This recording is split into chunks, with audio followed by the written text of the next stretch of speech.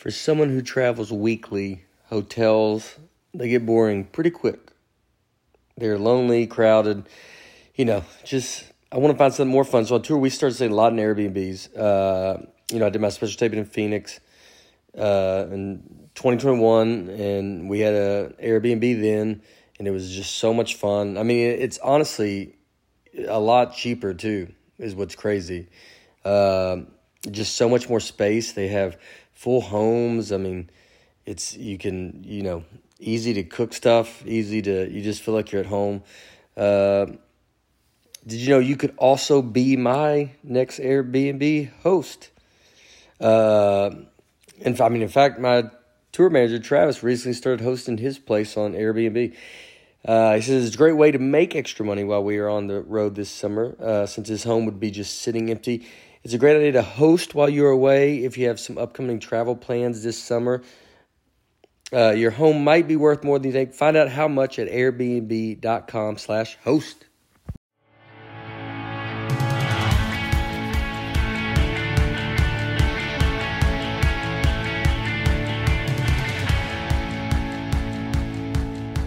Hello, folks, and hey there. Welcome to the Nealon podcast.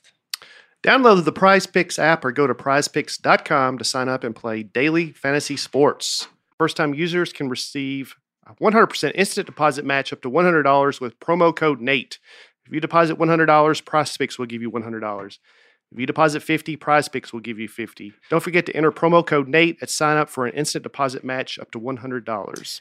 Also, summer may get all the excitement, but nothing beats the great outdoors during the fall. Prepare for your best outdoor memories yet and save big during the Solo Stove Fall event. Plus, use the promo code NATE at solostove.com for an extra $10 off. Solostove.com, promo code NATE for $10 off on top of all the fall event deals. Hurry, the fall event ends November 10th. All right.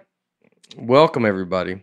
We're glad you're here. I'm sitting here with Brian Bates, Aaron Weber, Dusty Slay, locked up, from what I've heard. If that's true. Is it? What happened? Manslaughter? Slaughter of a man. Well, last time you said that about Aaron, people believed it. Dusty even more so, I would say Dusty's more believable for sure. Dusty had the trailer come over, threw off some fireworks. Someone debated Christianity, and he started throwing fists. Fists. He's been known to do it.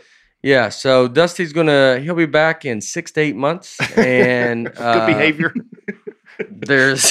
Luckily, good behavior. Yeah. No, Dusty's fine. He was on the road, couldn't get back. And we have, he will be in here shortly, as we've learned, you see from the comments, or from the title of it. But Kevin Nealon is here.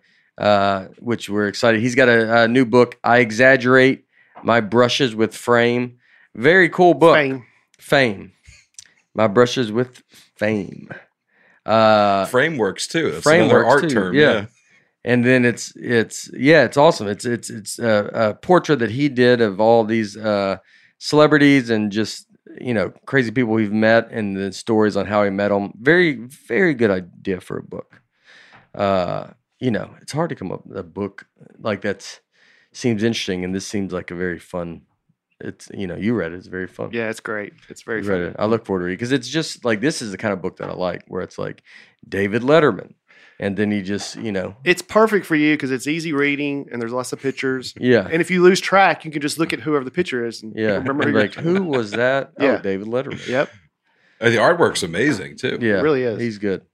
He has Andy Kaufman. Mm-hmm. Oh, that's crazy. Yeah. Wow. All right, we'll talk to him about that. When he gets here too, I'll talk about my weekend. You guys had big headlining weekend. Yeah, my first weekend at the Comedy Catch in Chattanooga, and it went great. Lots of folks came out. First show Friday night. I felt like I did really, really well. And then when I said goodnight, some people up front stood. Wow. And I was like, wow, I guess I did even better than I thought. Yeah. And then afterwards in line, they were like, we just did that because you said on the podcast about not getting standing ovation. Yeah. But it still looked good. And then show 2, some people did it again. And by the next night, people were over it. But yeah. Then you got into the real crowd. Yeah, exactly. There was one, I had one breakfast moment where a folk said they saw it. I was sitting in the back. You know, the owner there, the Comedy Catch, just like, you just want to earn their respect. Yeah. And I feel like for 15 years, I've never got his respect. And I had really good shows Friday night and good crowds. I'm like, man. But he still hadn't said a word to me. And I feel like nothing had changed. And then Saturday night, I'm sitting back there before the show, and he comes over and he goes, "Hey, Brian." I'm thinking he's going to like, "You killed it last night. You're doing a great job." And he's like, "Give up this table so these people can sit here. Move over there." Yeah. That's the only thing he said to me all weekend. But somebody saw it and they thought it was very funny. I like that people are catching it, because when I'm not there, I like to hear the report. You like to report back? I like to report back of breakfast sightings, Yeah. and just like something that's not happening. You wearing your button down, and you have to grab your things and move over. Like my merch and all that. Merch and you get, I don't even think about the merch. That's so funny. You get a box of shirts. Yeah. What do you have? Shirts? Yeah. Yeah.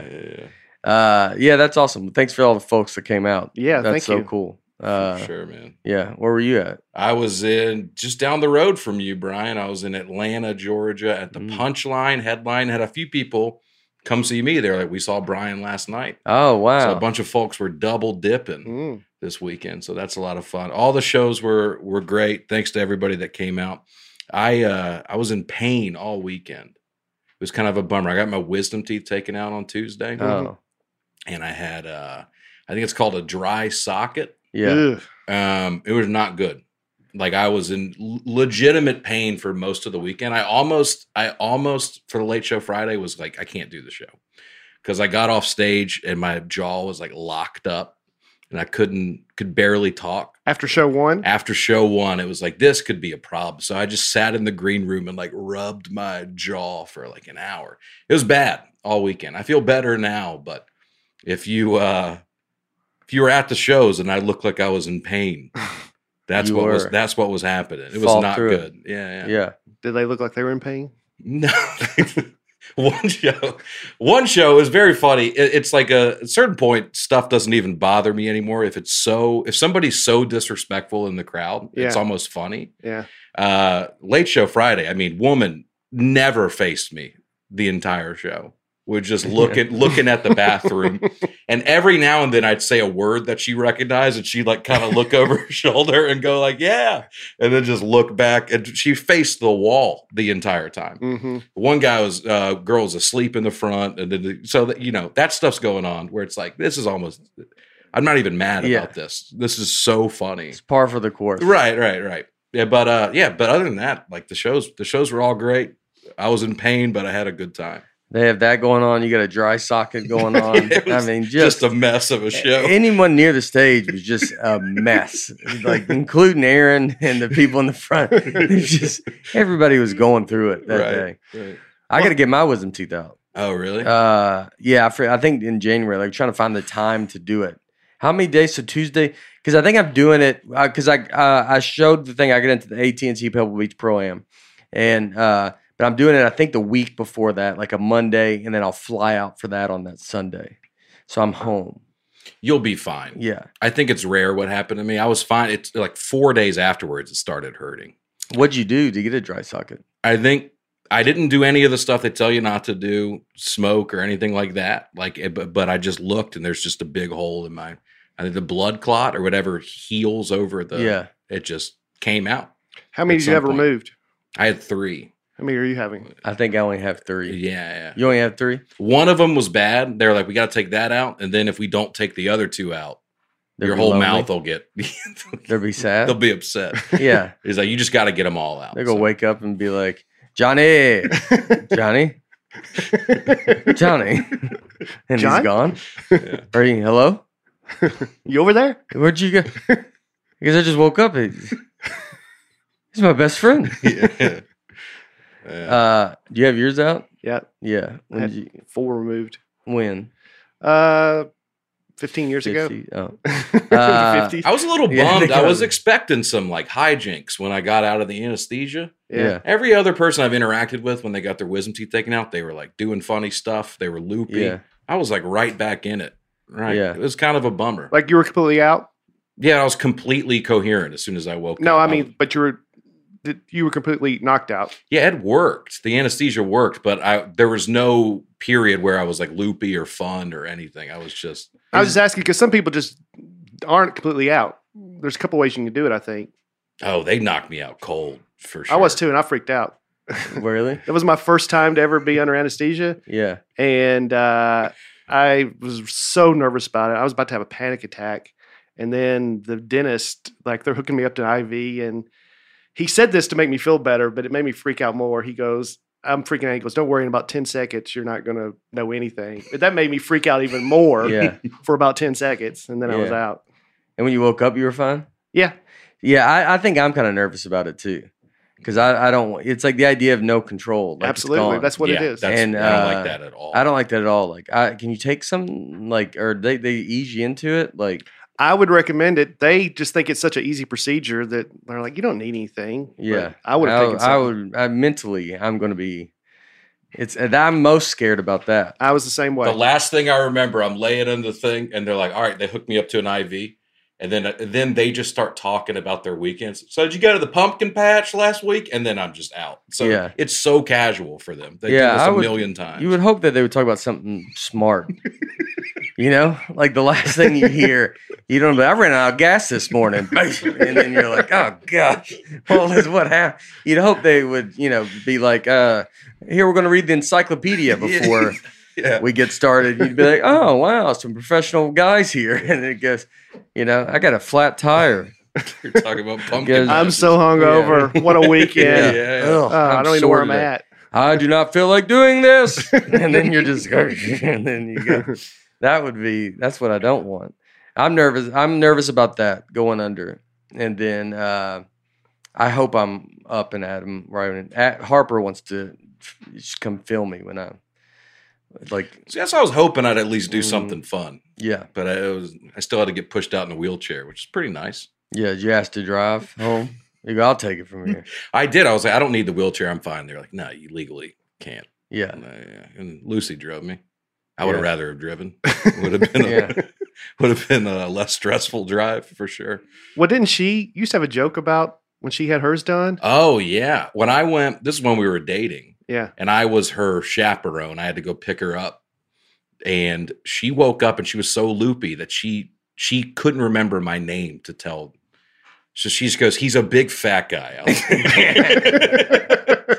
and the nurse comes out and knows it's me immediately and walks up and goes, "Hey, your girlfriend's back there." And then the nurse told me that as I'm walking back. She was like, "Yeah, she just said you're a big fat guy out there." So I knew it was you. yeah. That's great. All right, let's start with you guys' comments. First up, Lindsay Fletcher. Hey, Bear. I have never been so grateful that my baby woke up at 3 a.m. until I saw Brian dressed up as Dusty. Yeah, people loved it. A lot of people, everyone agreed with you about Gar. I look like Garth Yeah. from Wayne's World. A lot of people said I look like the woman from The Incredibles, Edna. Okay. Yeah. They was there. She is. Yeah. Yeah, that's pretty good. Edna mode. Yeah. So yeah, but people That's liked good. it. Yeah. Krista Wilson. Aaron, while I do love watching them give you a hard time, I thought you looked confident and pretty darn handsome in that interview. Hey, thank you very much. Wow. That's Appreciate good. that, dude. Yeah. And Brian dug up some old Nate Bargatze yeah. interviews from back in the day. I could not wait to get home to do Yeah. that research. I said I probably do have You did. You did Yeah. cover yourself. Yeah. Did it? Well, did the one with the shirt? Yeah. Yeah. Yeah. Was that wasn't really a Lion King shirt, was it? It's a Nashville Zoo shirt. Oh, okay. A lot of people said I went through a Nashville Zoo phase. But I like the Nashville Zoo phase.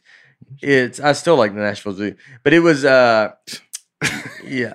You can't see it. Yeah. A little Yeah. bit. I see a little bit. Leaning Yeah. forward, not quite as confident Not as center confident back then. back then. No, I was in your same shoes of Well, I watched that whole You interview know. and found the least confidence pose I could find. Yeah. Well, it was, I was definitely not. I mean, short sleeves are insane to wear on TV. That was a huge mistake. I mean, they got to put that mic. It just looks like it's just taped on. You don't even, there's no hiding it. It looks like, someone's getting interviewed by, just saw a UFO and they're like, just whatever. Get him strapped up. And so a tornado came through your town. I go, yes, sir. Yes, sir. Yeah. Right when right before you go under wisdom teeth. And that photo of the kids dressed up as us, that was So that cool. was great. that Yeah. was amazing. I saw that up Mhm. there too. Yeah, he'll get into it at some point. I need to log into Instagram to look at all Yeah. this stuff. We'll do it. Alex Hutchings. Let's be real here.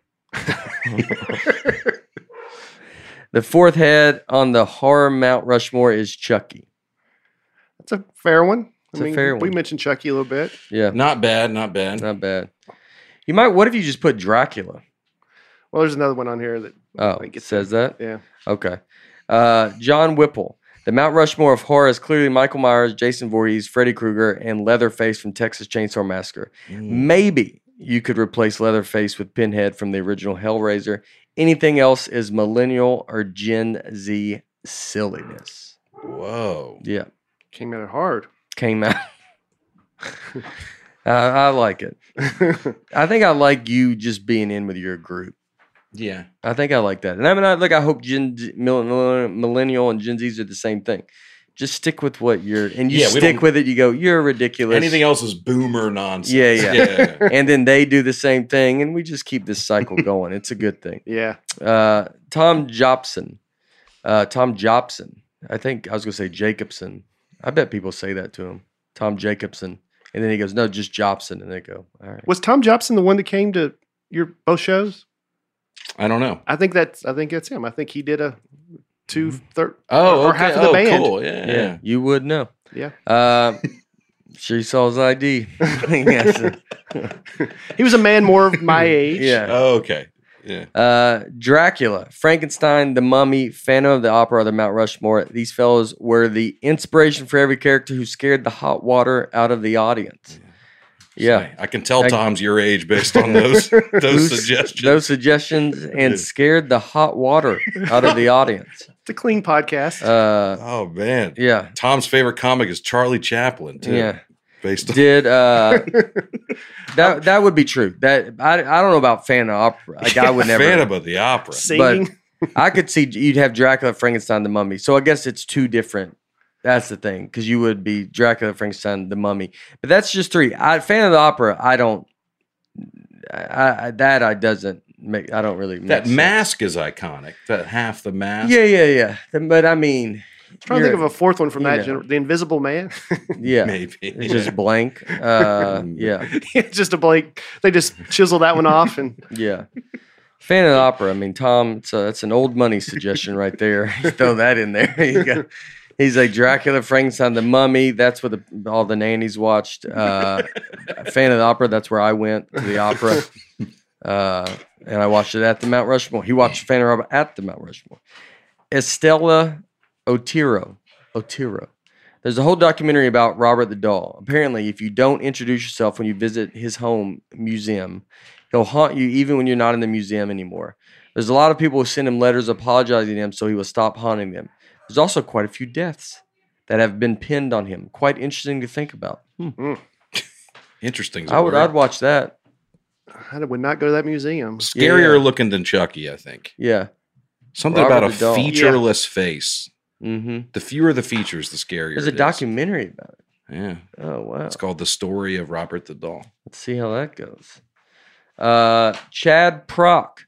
I went to the Robert the Doll Museum with some buddies. After all the warnings posted about not taunting Robert the Doll, I goaded my best friend into taunting the doll. He took a picture without permission, and long story short, develops Bell's palsy a week later.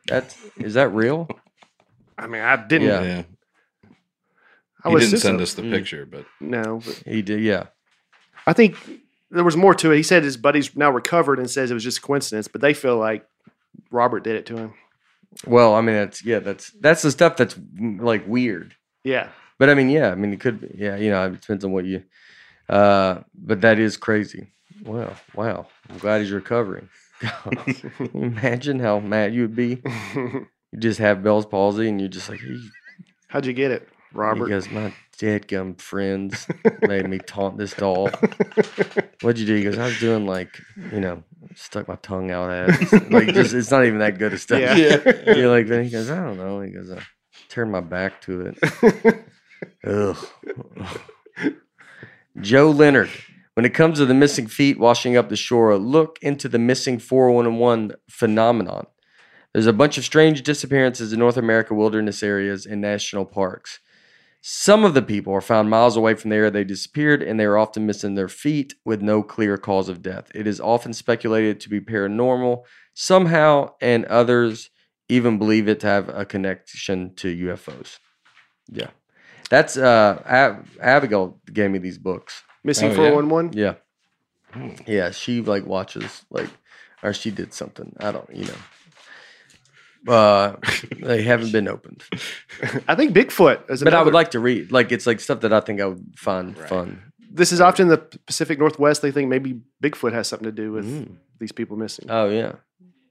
Takes everything but the feet. Yeah. He's not a foot guy. All right. Mary Lancaster. I feel like I know Mary. I don't. That name sounds like you'd be Mary Lancaster. Yeah. Seems like that's a good name that you would, if you were you're about to meet Mary Lancaster, you'd feel comfort. Mm-hmm. You'd be like, oh, it's going to be a pleasant experience. Mary Lancaster. Lancaster. Like the city. Yeah. Well, I've heard it both I ways. mispronounced it and she hits me and I'm like, well, Mary, this is what are you doing, Mary? Mary. I'm a language arts and social studies teacher in Westfield, Indiana.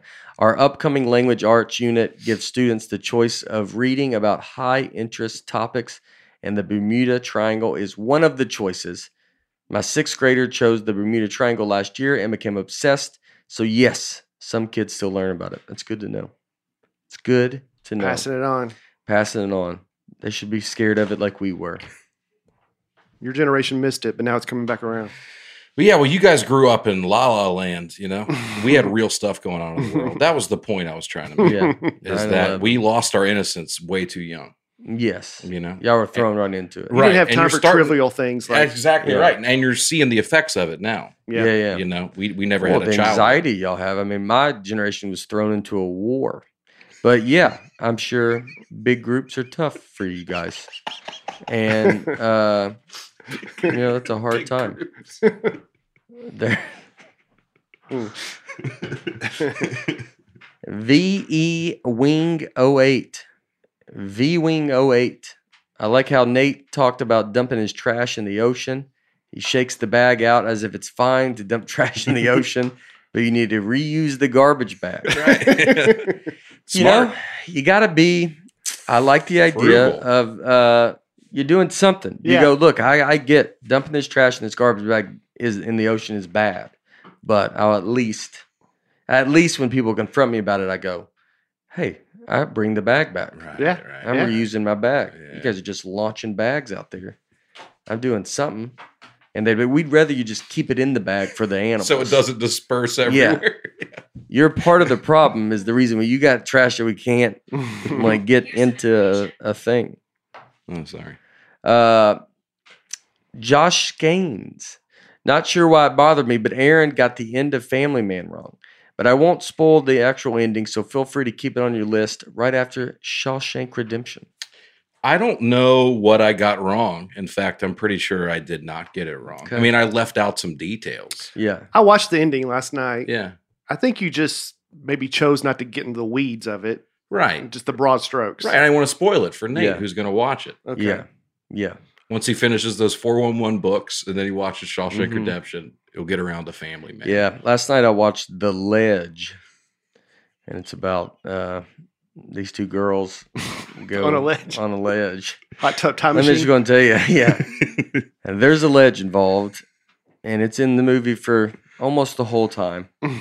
And so these two girls they were going to go climb, and this other guy kills one of them, and then the other one gets stuck on a ledge. And that's the gist of it. Pretty intense, but Yeah, that's what I was doing. I did watch Downfall.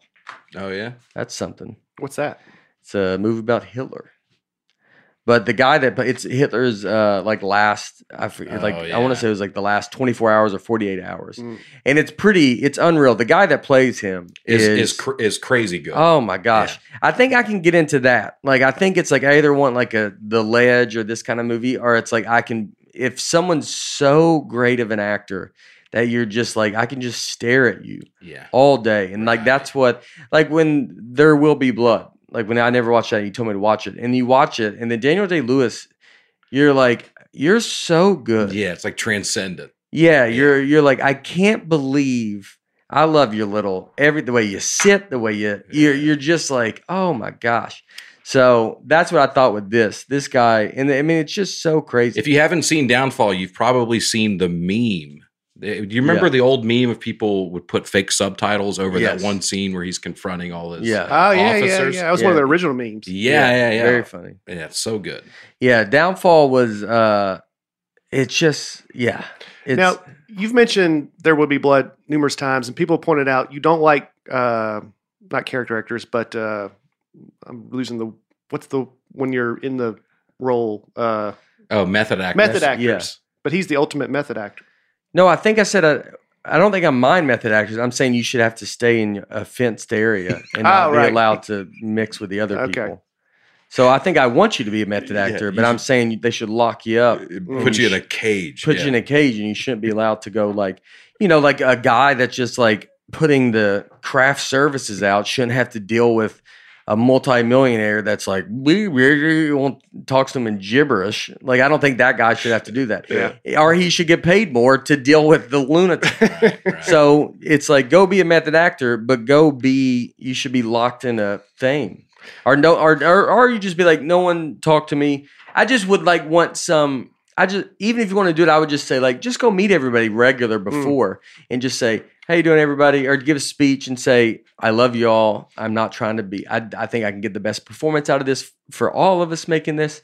I'm going to just kind of stay in the mind frame of Frankenstein this whole time. Yeah. So I'm going to probably eat alone. I'm going to do a lot of things. But like, I don't know, just make it where show some as a regular person, just show some niceness. So this guy from Downfall shouldn't be Hitler to the whole crew. Yeah, he can't. Well, what's crazy is like when you watch it, it's like, I mean, it's so interesting to see. Like they play these parts of like, well, he is like, in the character, like the lady they interviewed, they were like, it was at the end that was I think who did it. Like she talks about like none of them knew what they're doing. It was like none of them. If you were in close to the circles I don't think you knew. I mean, I think they think they knew something, but they were so young. Like a lot of them are kids, and like you just can't wrap your head around what's happening, and you don't know, But then they would meet him, and she was like, he would be very sweet to like the people in him, and then he would also say stuff that you're like, what? Yeah. I watched the whole thing on how he like rose. Like it's crazy. That dude came from nothing. Like he doesn't, you almost would think he comes from like some rich family or blah, blah, whatever. This is a dude that just came from nothing. And then just like, how could you even get something like this going? Like it's a feel-good story. Yeah. Yeah. No, it's interesting to like, it's just so wild to like, be like, how could you get all these people like to believe into what you want to believe? And you have to be, I mean, I don't know. You just have it to do it, to get to that level of things. And then even at this point in the movie, so like, no one's agreeing with him, but no one's going to, they're like, we need to stop doing this. It's over. And he wouldn't. And like, everybody knows he's, like it's over, dude. Like, but he keeps like sending them out, and he's still like, people are just dying, and like it doesn't matter. Like, are the Germans, and they're just getting taken over. I mean, it's pretty wild. I don't know. And the guy that played him is unreal. I mean, and be able to play that character, I mean, that's just that guy's a good segue into our art discussion. Actually, yeah. Oh yeah, failed artist Hitler. Oh yeah. I mean, the fact that he was into that, like he was like an art, he wanted to go to art school and all this kind of, like it's just this weird kind of thing. All right, Aaron Schill. I like that guy. One guy's got to follow that. Aaron Schill's like, I'm good, dude. Just don't read my part. I'm like, no, Aaron.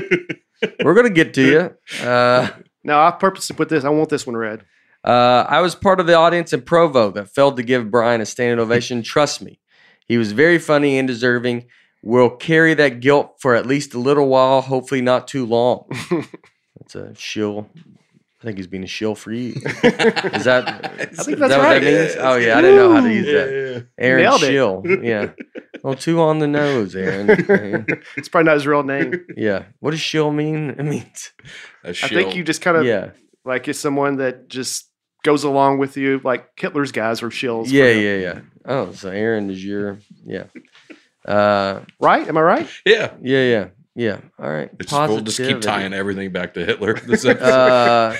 Yeah. It all goes back to It's insane. Go watch that Downfall movie. Yeah, I mean, it's very interesting. Very good. Like I'm trying to watch The Darkest Hour next, because then that's what's his face? I don't know. Winston Churchill, maybe. Mm-hmm. Oh, I saw that. That was a few years ago. Yeah. And that's almost like it's funny to watch The Downfall, which is those last 40 years, and then the Winston Churchill is like the other side's last. Like, so you get to see both, and those are both serious movies. So I've got them. I had to throw a ledge in the middle. I can't handle too much. Yeah. But we'll get to this eventually. I'm gonna learn all about history. That's what I want to learn. I don't know. I'm an idiot. It's unreal. Yeah. I just don't remember school. Why did I even go? Well, school was a long time ago for you now, man. But you would think I could get through. I mean, I'm watching this stuff. You could spoil a World War II movie for me. Who won the war? Don't tell me. You could. It's unreal that you could just. I can watch something and I'm like, golly, are you kidding me? Like, you know, it's great. Pearl Harbor, Hawaii. It's beautiful. Why would anyone complain about being here? Yeah. What are those planes in the sky? Yeah. I feel like that could maybe be a joke. So that's fun. I'm going to write that down. It's really fun. And then that's fun. We'll see what happens. All right, guys. Big Titans win this weekend. I got my Titan shirt on. We're 5-2, rolling, doing good. It's a perfect time to play Prize Picks. Derrick Henry had over 200 yards rushing. Yeah, it's crazy. This weekend. So will he do it again? Well, go to Prize Picks and you can enter. That's the way to do it. To find out if it'll be more or less. That's the way to do it. They got a big game coming up this week against the Chiefs. So go in there. You can pick 2 to 5 players, and if they score more or less than their Prize Picks projections, you can win up to 10 times your money on any entry. First-time users can receive a 100% instant deposit match up to $100 with promo code NATE. If you deposit $100, Prize Picks will give you $100. If you deposit $50, Prize Picks will give you $50. Don't forget to enter promo code NATE at sign up for an instant deposit match up to $100. Also, weather is perfect. We're almost into big man weather. Close. I can't wait, dude. Yeah, we're there. We're right on the verge. It's perfect weather to go outside and enjoy your solo stove. Take it camping to the lake. Your neighbors over for s'mores. Get outside and you get this perfect solo stove. It's the best fire pit I have ever seen. Like we said, you don't smell like campfire.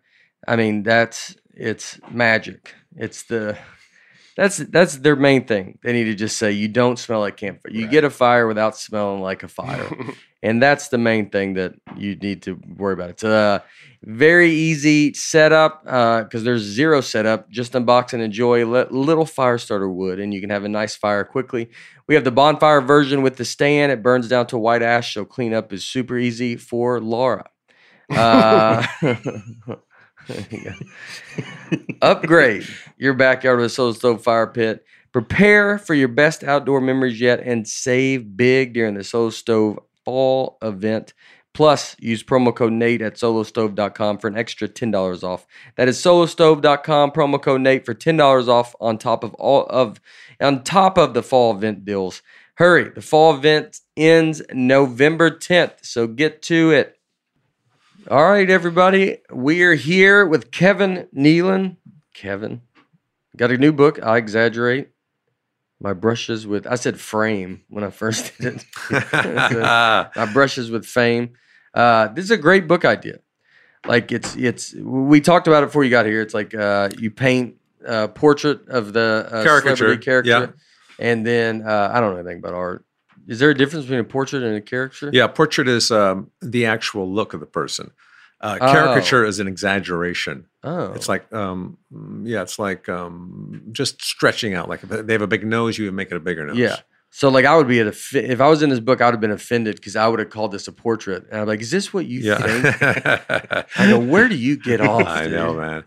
Have you ever had a caricature done of you? I think like once at like a fair, like Six Flags or something, like something like that. I've never had I guess fans have done some stuff. I don't know if they've done a character. Maybe, I don't know. Oh, they probably have. Yeah, I think they have. I did one of Eddie Vedder. Oh yeah, and he loved it. It's in the book, and he's friends with my manager. And he told him, he says, I get tons of like pictures from fans, but I really love it. This one is like the best. I said, well, it's $500, man. Yeah, there you go. Venmo. Yeah. I met him this weekend. Did you really? This was so the thing that I did this weekend. It was for Who Cares, Teen Cancer America, and UCLA Health, and so they donated. They raised a lot of money for that. It's this big party. Sandler has talked about it on Stern, where it's like they have this. The concert is nuts. It was me doing comedy at the top to people standing up outside. Was just the people up front were very nice, but it's just no one's listening. Yeah, it's right. like when you go up there and people could not know you're I'm there. so used to that, man. Yeah. It's just when you get. It reminded me of when you start and you're just doing shows and you're like people don't. They're like I don't. Were you up there? And you're like, and I was doing my act. And then which always feels weird when you're really like in your jokes and you're like, dude, nobody. How much time? By the way, 20. Ooh. Incidentally, I found out a way to get people to listen from doing a corporate gig. Some guy told me. He says, what you do is, if they're not listening, you start a prayer. And you're not too loud. He said, oh, Heavenly Father, and everyone's, right? That's a pretty good way to do it. Yeah. I like that. Well, this book is not just caricatures, it's also anecdotes that go with each caricature about the experience I've had with that person. It's kind of an autobiography that I've written because these are the people I've met along the way and how they've either influenced me or we had a relationship together, from Chris Farley to, and if I don't know the people in there, like Freddie Mercury, I just muse about being in garage bands or going to my first concert. What was your first concert? Michael W. Smith. It's a Christian artist. Okay. He was here at Starwood. When I grew up, I know nothing about music. I'm not like a. Can you whistle? No, we covered that a couple weeks ago. Yeah. Can you hum? I can hum, but it's I don't never know. So like the thing we went to this weekend, we met Eddie. Like it was Green Day, Eddie Vedder. He came out with the Who, Billy Idol, John Fogerty. Wow. And then I did comedy. My name is on the painting. That's scary. Well, there's a caricature right behind you. Oh yeah, yeah. I just noticed. As you were saying that, people were looking at it over your shoulder. Kevin, I do like that one. Yeah, it's good. Yellow works. And so when we were I met Roger Daughtry, and I'm ignorant to it. It's not right. And so I'm meeting him. I'm like, hey, thanks for having me. Like I almost think he runs the. You're not really a fan. Yeah. In fact, you dislike him. Yeah, he's like just talking. You're like, that guy was like whatever, and then Laura's like, that guy's like responsible for music, and you're like, oh, Roger Daltrey.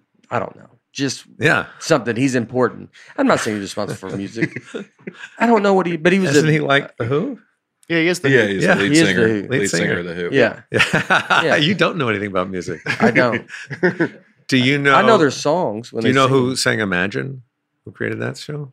No. Wow, you've been living in a bubble. Wait, Beatles? John Lennon.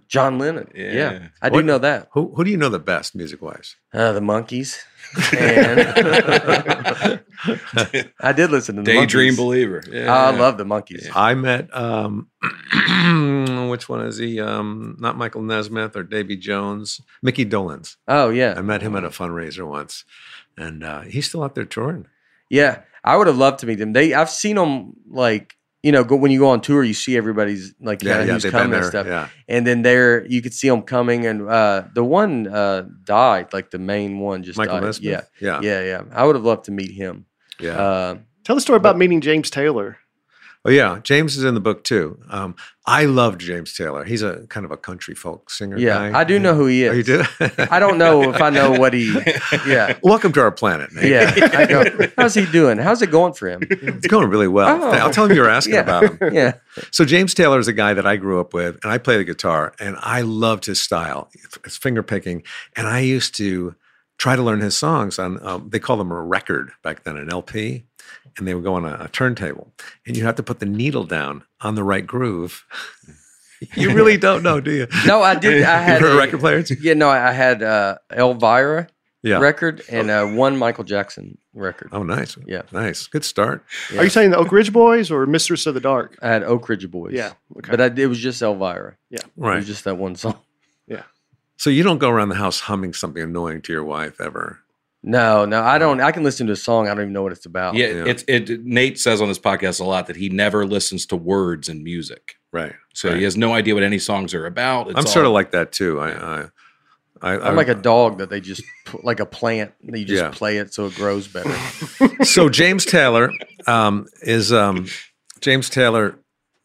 guy that I was a huge fan of, and I was so intimidated by him. And I went to tons of his concerts, and I never knew him, and almost didn't want to know him because, it's like Sarah Silverman says, be careful when you meet your idol. Yeah.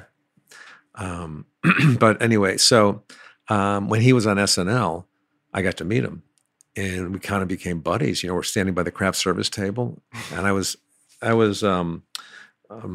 mentioning the donuts to him. I said, "You should try the glazed donuts; are really good." Yeah, I'll have to give it a shot. So we talked for a while, and I was asking him, "No, James, when you make that cord in Copperline, do you use your pinky to reach down there?" He said, "Yeah, I do." I said, I was afraid of that because that's a hard cord.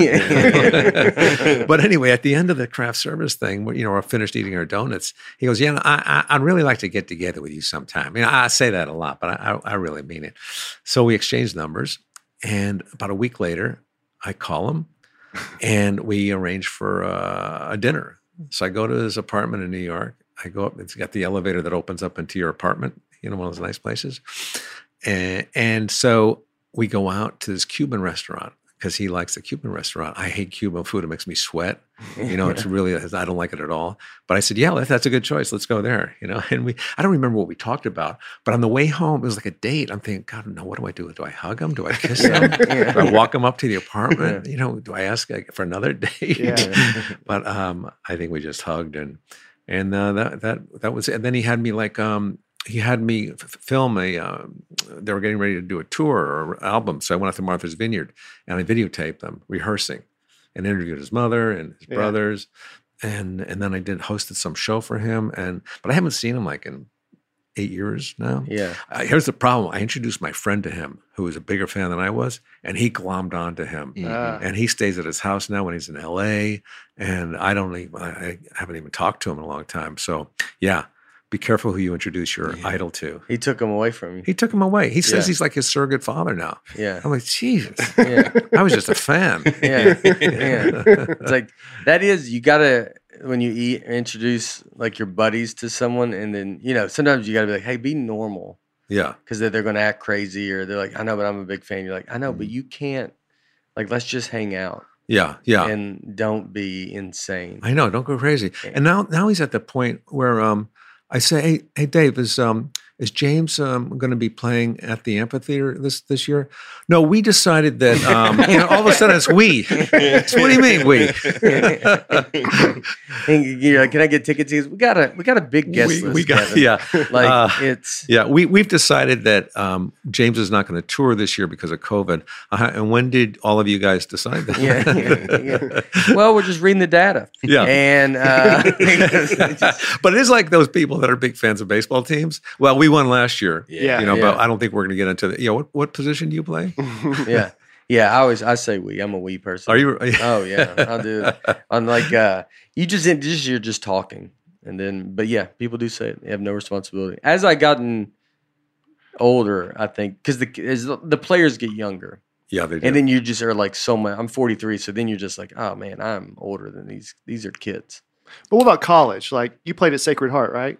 I played at Fairfield University football, but I did play at Sacred Heart soccer. Okay, so you could say Sacred we for them, University.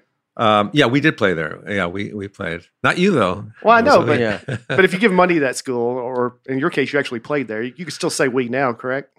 I could, I guess, but I played football at Fairfield University because I never played football in high school Really? or college, and I always wanted to play football because we played Sandlot football games that were in Bridgeport, Connecticut, and we had the helmets and the pads, and we played this gang from across town at the football field on Sundays when nobody was playing, no refs, so it was like brutal, and I had a good arm, and so my buddy Bill says, "Hey, we can go out for Fairfield University's football team."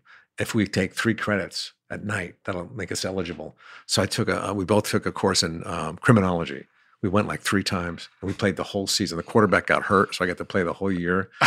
He won All-American. I got MVP, and it was crazy, man. I was kicker too because they didn't have a really good team. I was a kicker and punter, and then we come back the next year to play again. And by now, we're out of college now. We're like 35. We're like Your second year in SNL. We're like 21 or something. No, we're like 19 or whatever. I don't know what we were, but it was right after college. And it was probably like 2 hours later. No, maybe we were 17. I think I was. So anyway, we go back to play another year, the next year, and the coach goes, "Guys, I'm sorry, man. You're gonna have 12 credits." And we realized that one of the players probably ratted us out because he wasn't getting to play. Yeah. And so then I moved to LA thinking I could try out for kicker on the LA Express. They had a USFL football team then. and I had good hang time, with the football, and I could hit field goals too. And but I figured it'd be a good hook for my stand-up comedy because I was trying out for both. Yeah. Not only is a comedian, but he's the kicker for the LA Express. I'll break up to the stage. Give it up. Yeah. Don't you hate one of these sound guys? I don't know if you get it anymore, but these guys that run the audio, like, what song do you want to come up to? Yeah. Okay, great. And then you're about to come on, and you and I both have kind of a laid back act. Yeah. Give it up for Nate Barcaze! Yeah. It's crazy. The energy is you have to fix it almost when you go out. Yeah. When they do it like that. Because they'd always say, like, people would bring them there, if you don't give him good energy, the energy's not going to be good. Like, and they're doing this, and you're like, my energy's not going to be good. So it doesn't matter what your energy is. Mine is this. Yeah, so, this is it, man. I'm excited right now. Yeah. I would say something like that usually. I go up, you just say something like that. My other one, I found a good line when you follow someone famous, like, is I'd always just go up and be like, well, the show's obviously peaked, so let's just get through it. And it was enough to just reset the tone very quickly, and then you could just get into your act. Yeah. But you find when you're low energy, you got to find little things because you're following different acts, especially doing spots. Well, here's what I did, Nate. I completely shut all that out. They say, well, how do you want to be introduced? I know. I'm just going to walk out. No music, no introduction. And no MC. Yeah. I'm just coming out because that's jazzy. Yeah, it is jazzy. Yeah. Until I realized that people don't recognize me anymore. But, you talk about openers and all that. When I was on SNL doing Weekend Update, Adam Sandler would come on a lot and do his little feature things, Red Hooded Sweatshirt and whatnot. And we booked a gig together before he was popular from 2 years down the road at some college, Syracuse. And by the time that gig rolled around, Sandler was really popular and huge now. And he's opening for me. He opens, he kills these college kids. They love him, and then he leaves the stage, and then I got to come out. I think it was the first time I ever bombed. People were leaving. They saw who they wanted to see. And now I'm opening for him in a week or two down Coming up. Yeah. Is that one? Did you think about switching? Like that night? No, I didn't even know. I didn't know how about popular he was. Yeah. Because we're That's in a what's bubble. interesting. Because it's like you can you don't like realize it, and then you get there and you're like, oh, they like know you way more than I thought they did. Yeah, yeah. And then that dynamic is it's fun. I mean, it's neat to see too because you're kind of seeing it in real time, and it's I'm trying to think if I've had any. I remember opening for people that I wouldn't think they were big, and then you see their fans, you're like, oh, you're huge, like, Yeah. and you think like I'm gonna go out, and I'm gonna murder, and I'm gonna like all this stuff, and then you do great, and then once you leave, I mean, you could go sit in the front row, they wouldn't remember you, like they don't care, I know. and you're like, oh, I thought. Well, let me ask you something, because you're working in the big venues now. I'm going to do this thing with Sandler. I know he's going to have a big crowd. Do you play? I did open for Brad Paisley in St. Louis about a year ago, and it was 10,000 people. Yeah, so I was a little nervous about that, but Yeah. it almost like is the same as a club. It's the same. You know, the interesting thing with the big places, and I mean, the most I've done is like 6,000. But they usually have these video screens, which I think is a good benefit for us. Sure. And because then people can kind of see your face even more. Because even in like a 2,000 seat place, it's hard for someone in the back to really see your face. But it's about the energy in the room. I think that's why you and people like it.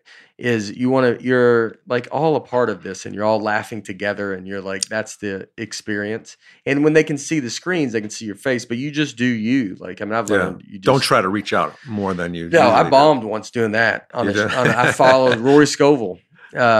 And you guys remind me, not your material, but I called you once because Rory asked me to do his podcast. Do you remember that? Yeah. I said, Nate, when is the podcast? I'm confused. You were like, I don't know. Did you talk to my people about it? Or I said, I don't think. I thought you called me. It was really Rory the whole time. Yeah. Yes, that was. You were going to Rory's. I think it was that day, and you're like, "Hey, it was that morning, I think." Yeah, and you're like, "Where you at?" And I would never tell you to call my people, but it was like someone like, "Did you like book this through someone else?" Yeah, like, it was something like that. Yeah. And I'm like, I don't know. I was like, I'll do it for you right now, dude. I was like, let's. And then when I hung up, I thought, boy, Nate doesn't really know what's going on. Yeah, yeah, that was the one that didn't know what's going on. I think you were in L.A. I was. Yeah. Rory was just here this weekend. This past weekend. Really? Oh, he's great.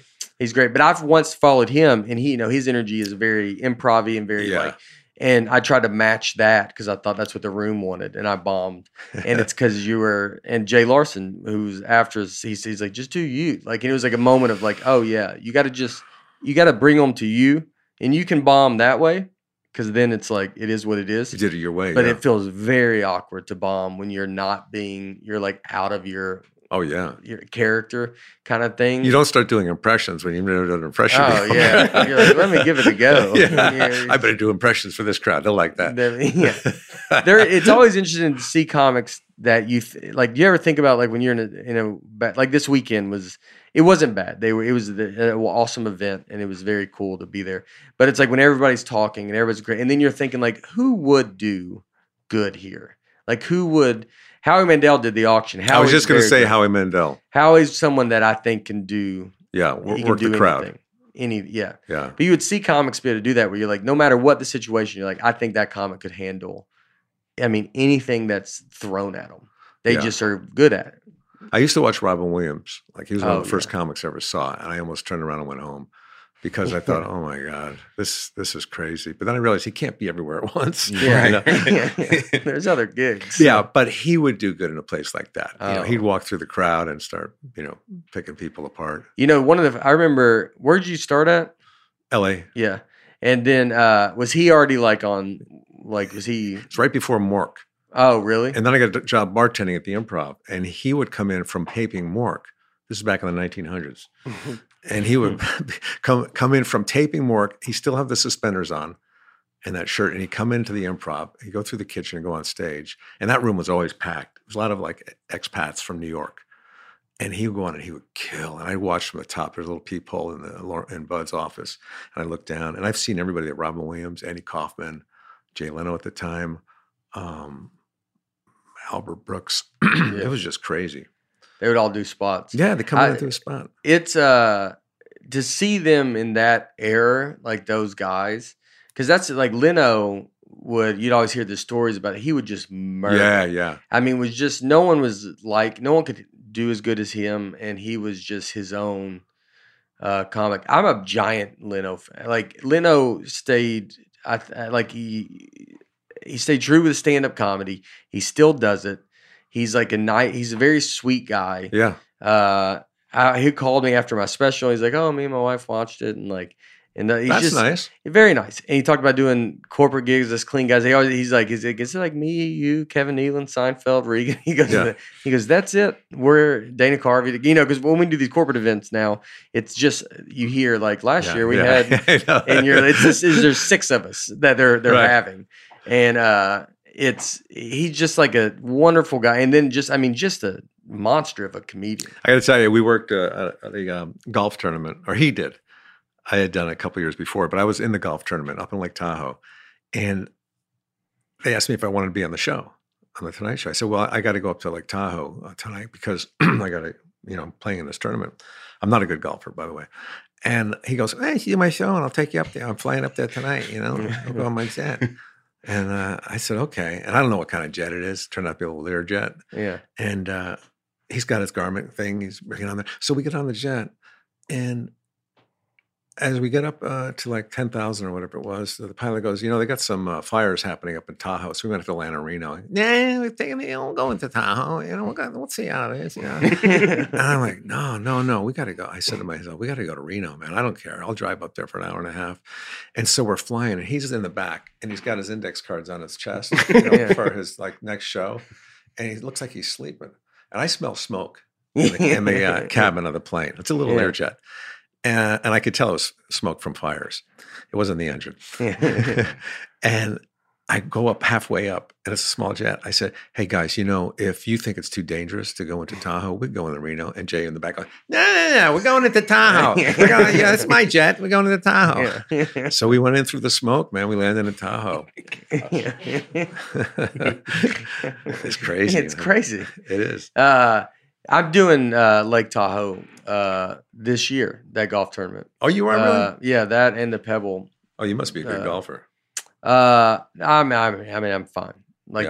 But do you like those? Have you hit anybody or?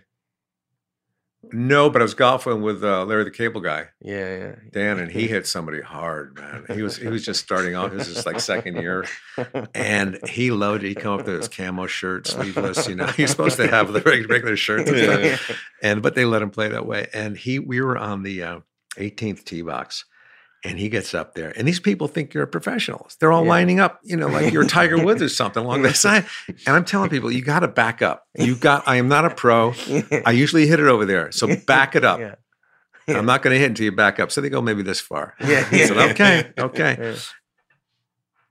So Larry the Cable Guy gets up there, Dan Whitney, and he tees it up, and he hits it hard, and he shanks it.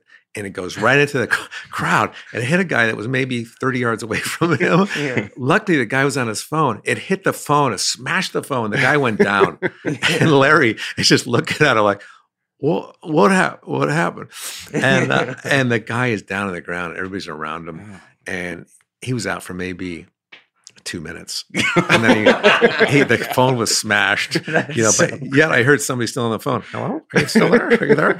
And they gave this guy access to the VIP room that night to meet everybody. And, that's cool. And the guy came back, and he was just a real jerk. Oh, he was really? an idiot. Yeah, they almost had to kick him out. Oh, wow. I said, "Larry, you should have hit him a little harder." Yeah. But you'll love it, man. Yeah. I took me like 3 years to kind of to get my nerves because the cameras are there. You're on camera all the time. And I really am a back. They put me with Barkley every year. Yeah. And I usually beat him. He's usually at the bottom. Yeah. But it's fun. It's a lot of fun. Yeah, I'm excited. I did it for like 15 years. Yeah. Yeah, I've been talking, Ray Romano does it every year. And I've talked and just learning about what to expect or what to do. I mean, it's a dream. As a guy that loves golf, I mean, everybody it is obviously what you want. That and the Pebble Beach one, the AT&T. Mm-hmm. I did a commercial with Arnold Palmer. It was for blood thinner. Things are going well. Yeah. I know that commercial. You do? Too. Yeah. So we're sitting we're in Latrobe, Pennsylvania, on the course where he grew up. He learned how to golf. His father was a greenskeeper. And I'm sitting in the golf cart with him. It's in between setups. And we really hit it off, by the way. We became buddies, we were really connected. And I would sit at his table in the clubhouse, his own table, and I was sitting there when he ordered a Arnold Palmer drink. And I couldn't believe it. I said, Arnold Palmer ordered an Arnold Palmer drink. And then the waitress asked me, the server said, what would you like? I said, I'll have a Kevin Nealon. And the Arnold looked at me, he goes, what's a Kevin Nealon? I said, well, it's exactly like an Arnold Palmer, but a little taller and better looking. But getting back to the AT&T thing, I said, man, I always wanted to golf in the AT&T Pebble Beach thing. He goes, you never golfed in that? I said, no, it's hard to get in. You gotta, guys like, Ray Romano and a couple other guys play it, but they do, benefits for them. Yeah. And he goes, okay, I'll make a phone call. I said, really? He goes, yeah, no problem. So wouldn't you, like 2 weeks later, I get this beautiful package in the mail. I open it up. It's a laminated box, and it's got the Pebble Beach on the top. I'm like, oh my God, it's happening. It's happening. I open it up. It's got the invitation. I'm like, that Arnold Palmer, man, he comes through, man. He comes through. I'm taking the stuff out. I take the actual invitation out. I start reading it. I said, I love this. Oh, Mr. Palmer is so nice, man. And then I open up. It says every entry, every person's got to pay $26,000. And I said, that Arnold Palmer, man. And I called his assistant. I said, I don't know, maybe there's a mistake or something. There's like $26,000 to play, and no mistake. $26,000. $26,000. Yeah. I guess that's what they charge corporations. Yeah. Wow. I was like, maybe I need to go read my invitations downstairs. I go, maybe look into it. I said, I'm not a corporation. Yeah. I'm incorporated, but I'm not a corporation. Yeah. So I might not be playing the 18. No, that probably had I think we do shows. Like you do a yeah. show for the volunteers, and No, I never got there. Oh, but that's what that's what I thought I was going to do. Yeah. But I wasn't going to do that. I mean, that's so funny. He's like, I can pull strings. You're like, you pulled no strings. Yeah. You did nothing except upset me. Yeah. Arnold. You led me on, and then you upset me. Just to read it. You talk about Andy Kaufman in here. You got to pay him. Like, and you've met Andy? Yeah. You got him like when he was. I'm like pretty fascinated with Andy Kaufman. Like it's like it's like originality. Like there's no one. We say a lot of the line that it's over the moon. He says goes down to Memphis with the wrestling, and he goes, you're from Memphis, Tennessee. I'm from Hollywood. And that's how we would talk to him. Yeah. And we say it all the time. Like it's one of my favorite lines. Like, but that was like that guy is like on his own. Like it's just his own he thing. Is just he calls himself a song and dance man. Yeah. But he was so unique and original. And I would watch him at the Improv, and he'd get up there and he'd read from The Great Gatsby. And he really, and he would go on and on and on, and people think he was kidding, and then they start laughing, and then some people got angry because he was going on too long. And he was there for like an hour reading The Great Gatsby, and people would come back again. They start laughing. But he was like that. He was so unique, and he was so interested in, I think, the psychology of an audience. He would fool you. He would do, as Latka, he'd do these impressions that were really bad. And then he goes, and now for my Elvis Presley. Did you ever see this one? Yeah. Yeah. And then he turned around and do that, and rip off his thing. He had the jumpsuit on. They come around and do a great impression of Elvis. But I love that because he was so entertaining. He wasn't just a comic who are good, but he was different. He was different in all the things. I saw him on stage when he was doing his laundry. He brought a washing machine up there to dryer, and then he'd be eating watermelon next to it. And every once in a while, look over and just not be talking or anything. No, nothing. Yeah. Is it like, and that's like a night that's like he's the headliner, like he's up there as long as he wants. I guess so. Yeah, I don't remember, but my dad went and saw him here. Yeah. In that, Yeah, he saw Andy Kaufman and Steve Martin. I think Andy Kaufman took everybody out for milk and cookies after. Yeah, and then like would do stuff like that. I heard Steve Martin do that too. Yeah, took him in a pool and filled in the pool up with people, and then he would swim across them. Oh wow! I think he did it here at the Exit Inn. It's in his book, Born Standing Up. Yeah, that's a great book. I think he, I want to say it was McDonald's or something. After the show, he walked everyone down from Exit Inn to McDonald's and just had everyone order. And that's so unlike him, too. I've gotten to know him over the years. And it's crazy because I saw him in concert with the Blues Brothers open for him at the Universal Amphitheater. I mean, huge crowd. Yeah. And he comes out with a white suit, the wild crazy guy with the arrow through his head. And he is so different from that. He is so reserved and quiet and kind of shy. And I don't know if that was him back then, but now he's, and I've gotten to know him where we played the banjo together a lot. And I played poker at his house. And I've even been in the Caribbean where we were body surfing, with a bunch of other people, SNL people. And it was fun. I thought, I can't believe it. I'm body surfing with Steve Martin for a couple of days. And then we all fly back to New York. And at JFK, I'm standing on the sidewalk waiting for my cab, and he's waiting for his limo. And he comes over, he goes, just because we hung out for a few days doesn't mean we're going to be friends. I thought that guy is so funny. I didn't hear from him like 3 years. He's, I've never met him. Giant fan. I mean, I'll make a phone call. Yeah, please. It's $26,000. We just started and go, golly, Kevin. But when he did, I'm sure it was like a character, like being able to separate himself, like when he was on stage and be able to do that and like be that kind of character to like now he is like he's playing the banjo and he's doing, that he almost like when he quit. I would think like him, like Eddie Murphy, they almost got bigger than stand up can be. They did stand up probably less than you did and less than I did, of course. And then they got out. I think, but they got so big, like if you're doing, like it was like Steve Martin, it seemed like you'd go out and they're just yelling everything. That was a problem. And it's a stadium and it's like, you can't even come up with new jokes. I know. And it's almost like you can tell, I think now, like I remember seeing Burr when Bill Burr. Adam Burr? Huh? Adam Burr. His comic didn't make it, but he was solid. But Bill Burr, when Aaron Burr's, I think. Bill Burr was when he did the Philly rant, like when I love that. It was great. He trashed his Philly. That kind of what put him on the map, didn't it? It was. So I was in New York when that happened. I saw him like a couple days after. I mean, he's like 10 years ahead of me. Like that was a younger comic, and it was like crazy. And YouTube was like just starting to be like, stuff would kind of go viral for the first time. So that went crazy. And then I remember seeing him after that because the year before I'd go watch him at Caroline's. There'd be 30 people there. You could go sit anywhere you wanted. And then that next year is like Caroline's would be like, you can't even come in. They wouldn't even let us come watch because it was so crowded.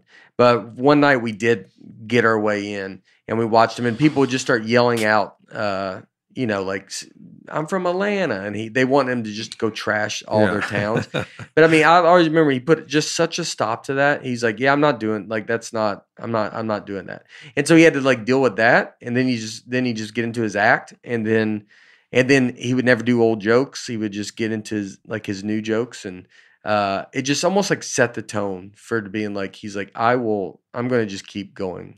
Yeah, I mean, there's some people like that, some comics that it's just their train of thought. That's the way they are. They're in that groove where that's everything they say is comedic, or their style, like Sebastian, or Bill Burr. I mean, I started. I've never named a tour I was on, but last July, 2 Julys ago, I said I'm gonna go on the road. I'm gonna call it a tour. I'm gonna call it the Sugar Train Tour because I talk about sugar for like half a minute in my act. And so I'm doing the Sugar Train Tour, and Nikki Glazer's doing some tour. And she must have done 3 tours, and when I'm still doing my Sugar Train Tour, And some people are just prolific, and they come up with stuff, and, they can have like 10 specials in 3 years. Yeah. Well, it's like, one question I liked was Norm.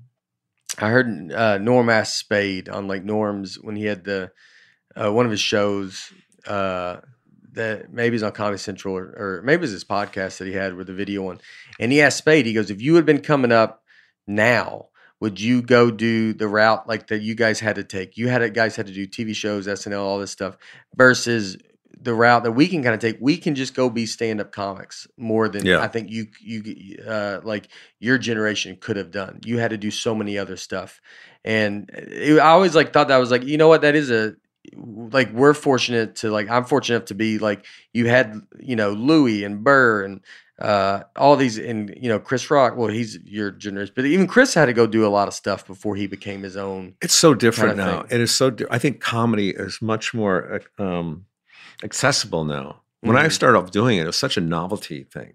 Most people had never been to a comedy club before. And then it started airing on TV. They have the brick wall, and everybody knew it's. Then more people are coming out to the shows, and but it was different. And if you played at Madison Square Garden or an arena, you were Steve Martin. Yeah. And now it seems like more and more comics are filling these arenas. Sebastian did 4. Yeah, Madison and Square Gardens. also Gabriel Iglesias does, Dodger Fluffy does Stadium. Dodger Stadium. Yeah. Bird did where Fenway. Yeah, I mean, it's not like, whoa. And I think the first maybe comic that was doing that in our generation was, I'm blanking on his name now. He had MySpace. He had a lot of followers on MySpace. Dane Cook. Dane Cook, yeah. He seemed to be the first kind of the wave of this generation that did Madison Square Garden. Mm-hmm. He got so big. I mean, his Comedy Central half hour is great, and his special he did was great. It was great. People, he got so big that people turned on him. Yeah. Like, it was a guy that People hated him. Yeah, and it was almost like you got too big, and then like it's fun to like. Bash. I remember Family Guy made a joke about liking Dane Cook, and then everybody just was like, I guess that's what we're doing. Right. Mhm. I always thought he got like a bad rap with that, like where it's like you're like he just got everybody loved him. He's huge, and then you get too big, they're like, well, now you're cool to hate. Yeah. Yeah. And so- I hear a lot about you, though. I heard people hating on you. Like, man, I know, got it's too crazy. big. You know? Well, like Because he's too big. yeah, Dane Yeah. Cook did it with Rolling Stone. Rolling Stone like had him on the cover, and then they like within a few months like write an article like trashing him. And you're like, you're just going with the vibe of like this dude's too famous. Well, there's too many people now that are Dane Cook level, even higher Oh, than yeah. that they can't trash him because it's just becoming more of a way of comedy. It's what people do. It's like working the main room as being in an arena now. Yeah. Oh yeah. It's well, you build your audience. You have that audience. Like when Fluffy goes out, Gabriel, it's wow. I mean, he's got an audience. He's walking around with an audience. You don't want to say his last name, do you? Gabriel Iglesias. Is that it? I almost said Iglesias. Yeah. He would turn around. He would turn around. Gabriel Iglesias. Gabriel. You can't say that I without go, sounding drunk. GG. Y'all know him. There's Iglesias. Nicky Iglesias. And they're like, well, who's he talking about? Yeah. But yeah, they have this giant audience. So you walk around this audience and then you can kind of go do whatever you want. And then you can go, I remember I thought someone did an interview. I mean, he's acted on some stuff, but being like, all right, do you want to go do a TV show? And he's like, I don't I think he had a TV show that yeah. maybe didn't. But it's almost becomes where it's like, is it worth it? Why? Why? Yeah. Like your TV show is to get you into arenas. Well, if you're getting into arenas Already. without it, then How much of filling the rooms for you is from the podcast? Not much, right? no. It's. I mean, we have a lot of people. I So still, people do listen. Oh to it. yeah. That's like just trying to figure that out. Okay.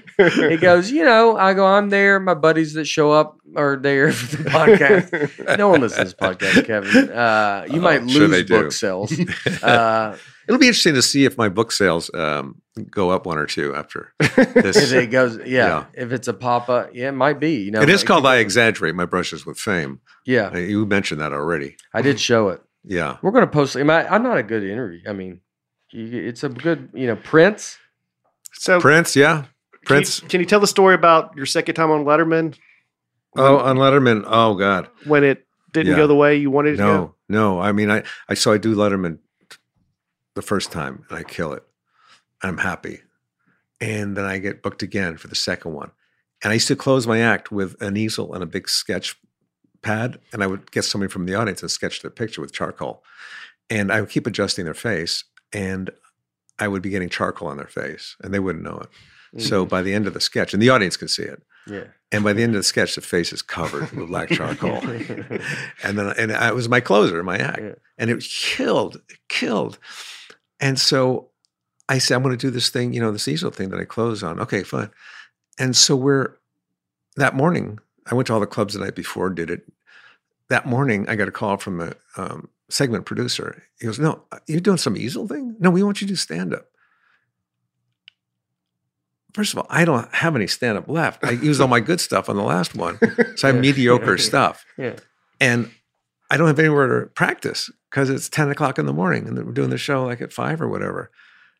And I said, are you sure? Because I do this easel thing and it's really, no, we want you for stand-up. oh. Or, you know, I mean, you could come back another time. No, I'm in New York, man. I want to, I told everybody, I spent my money already. Yeah. And so I put together all my material that I have left. And like I said, there's nowhere to do it. So the housekeeper comes into the hotel room with a vacuum. I said, would you mind, like, if you just listen to my material, I'm going to get up on the bed, like it's a stage. So I get up on the bed, I'm standing on the bed and I'm doing my material for her. I don't think she understood English. Yeah. And she's kind of a weak smile, you know, and I finished my act and I got off, and a standing ovation, by the way. And so I did Letterman that night. And it was very mediocre, as I expected it would be. So I was kind of angry at the Sigma producer. He should have been on top of that more, you know.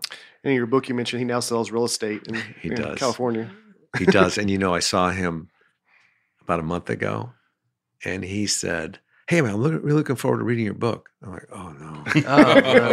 I didn't realize that people I wrote about would be reading this. Yeah. Because I did a book like 15 years ago. Nobody read it.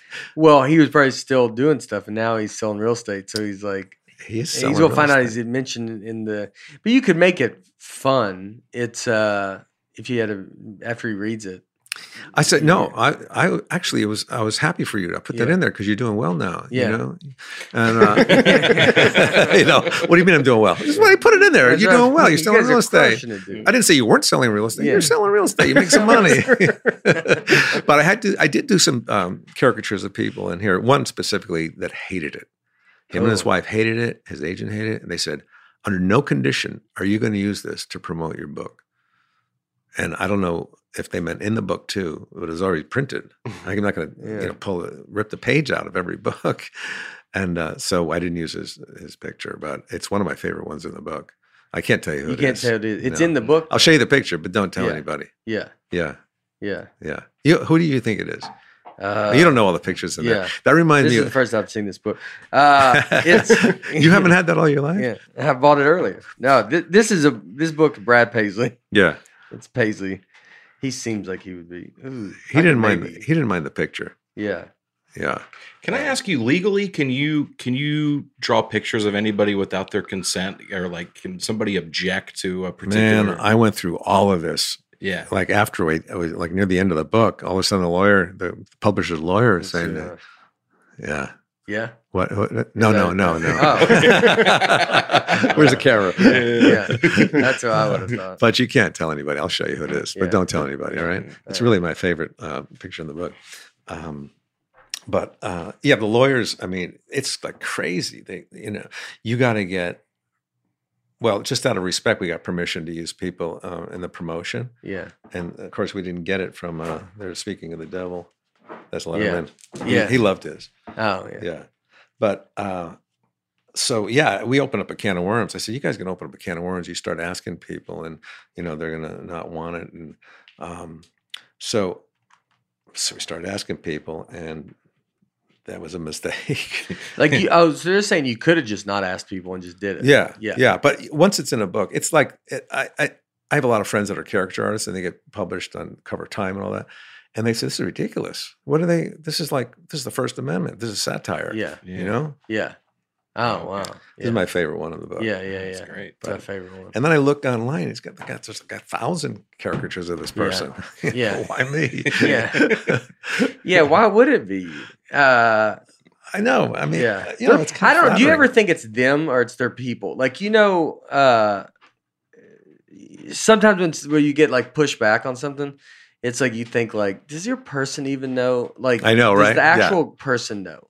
Right. Because you would just think like, I don't think they're like that. Like when I was thinking with writers, like when you see writers, or if writers were crazy, or if people say they're very demanding and all this, you're like, are they, or is their crew demanding? Exactly. That they bring out. We were just in Grand Rapids, and we were working, and we went and worked out in like the gym, and the strength coach, I guess, for the hockey team there, because it was like a hockey arena. And we walked in, and he was like, don't knock everything around, like yelling at us like a real hockey coach. I mean, we're in his world. Yeah. And he goes, if I ever saw Post Malone, he goes, I'm going to knock that guy out. He tore this whole weight room up. And you're like, okay, and I'm like, it's Post Malone. You're like, I'm just a comedian. So this is after Malone. This is after Malone. Yeah. This is post. Yeah. So it's like that was his guy that he used to be like they tore it up. And then you want to be like, I bet it wasn't. I don't know Post Malone at all. You just know him from interviews. He seems like I bet he would be a very nice guy. Yeah. And you're like, I bet his crew was not. Right. And then like that's where it comes from. But I mean, that's also on Post Malone. It's his fault. Yeah. Well, the thing with the getting permission from the pictures, it's not so much getting it from that person. It's getting it from the photographers whose reference picture I used. Oh, interesting. And you could, but couldn't you just say it's anybody's? Like if you took a picture. Well, yeah, I see what you're saying. Like of you and, David Letterman, and you're like, why use that? And it's just my personal picture. Yeah. Or you can get it off a video or TV, then you're fine. But if you use somebody's photograph, I always say, how do you know I'm using your photograph? There's 1,000 pictures of this guy with every angle and every direction. You know, how would you I mean, it is yours, but how would you know that? Yeah, that is crazy. Yeah. So it's not mine. You go, no. Yours was the best one. Yeah. I saw. Obviously, you're onto something, but like, what if it wasn't? Yeah. Yeah, right. And some of them are just really. But you go to Getty Images, and you got to buy them for like $400 or $500 each. Yeah. Getty was something that was one I learned. Like if someone says they're with Getty, like pay attention to the picture you're about to take with them. Because I once did a spot at what's the club in Gentleman's Club or yeah. All right, you're on the right track. But worse than that.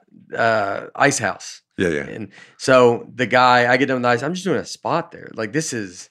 2012, probably 13. And I go and the guy's like, hey, I work with Getty. I want to take a picture. Well, I don't even know what that means. So I just go in there and I'm wearing like whatever. It's a Tuesday and I'm like, and that picture was used so much. I think I use that for a caricature. Yeah. It would be one. Yeah. I look so ridiculous. It looks like a picture that if you worked in a building, that you would be like, this is my office ID. Yeah. And it's just like, and you're like, oh, like that's just the one that comes up because Getty comes up. Yeah. So if someone ever says they're with Getty, just buckle down because this picture will be used. Yeah, it's weird because they could charge $500 for a picture they put up, but you don't. Can you charge them? Say that's going to cost you $6. I had a weird thing with that once with a guy. He wanted to take pictures, and I did some pictures with him, and they were good. And then I was like, "Hey, I'm going to use it for the tour posters, just my personal, and we're going to pay him." And then he started wanting to charge something crazy, and like coming back, and you're like, "What do you?" I go, "I don't." I just was trying to like promote this tour, like I'm using, and I was like, and I'm trying to pay you. Yeah. But like it's like, what's because it's I don't know. Yeah, photography is a weird thing where it's like they use you. It's you.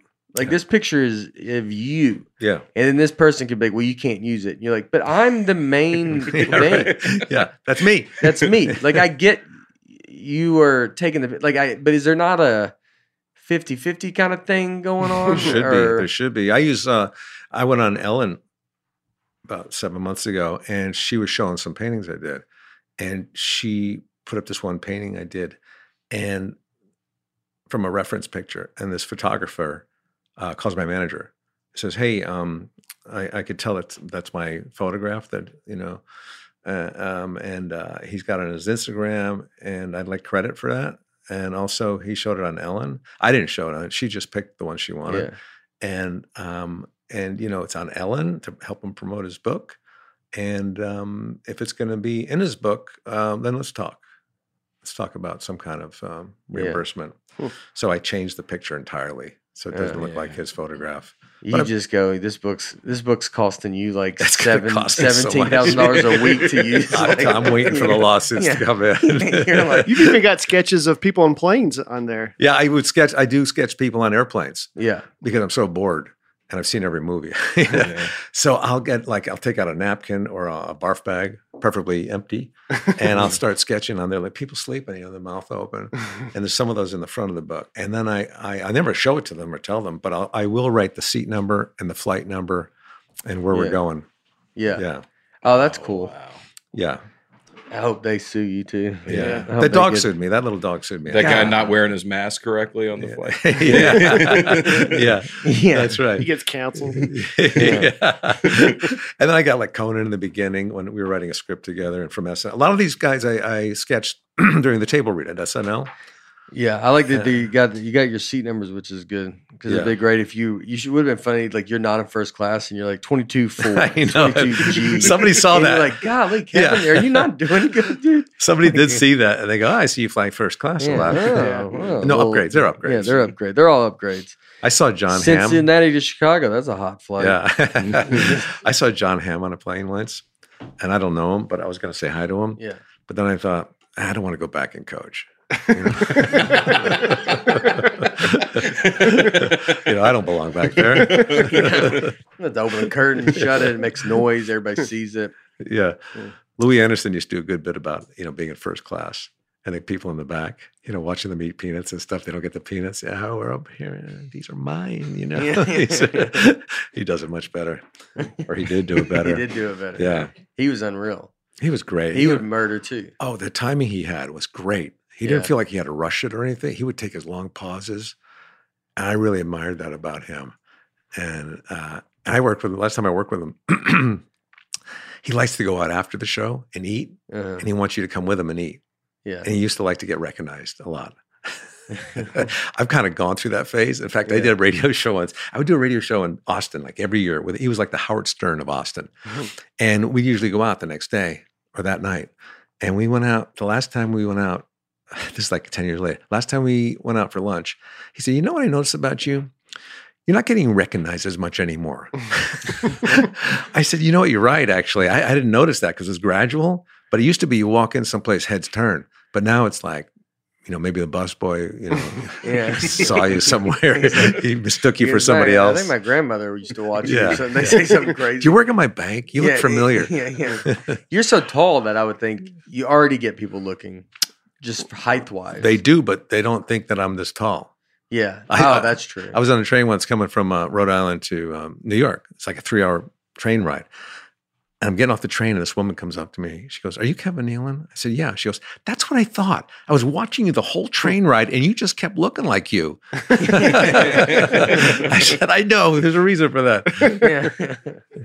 Yeah. That's interesting to like when you gradually like I've noticed it like when I go out, it's it goes from like, all right, it happens like once a week, and then if I'm in Nashville, it could be more. To then it's kind of like, it's never a bother. I don't know. Yeah. I'm never bothered by it. Like, cause it's not like it's a huge thing, but it's like, then it's you think it's kind of daily, but I mean, I would think with you're just being tall, it would just, Even if naturally well, when you like, yeah, they're gonna, tall people are very popular, whether they're in stand-up or not. yeah, you're just stared at. Yeah. He's kind of tall. And I don't think people have a short person complex. I never look at them and go, "Oh, they're short." Mm-hmm. But I think short people are more subconscious about being short than tall people are being tall. Although sometimes I'll see somebody really tall, and I'll say to my wife, "Am I that tall?" And I'll stand next to them just to see. And thankfully, I'm not.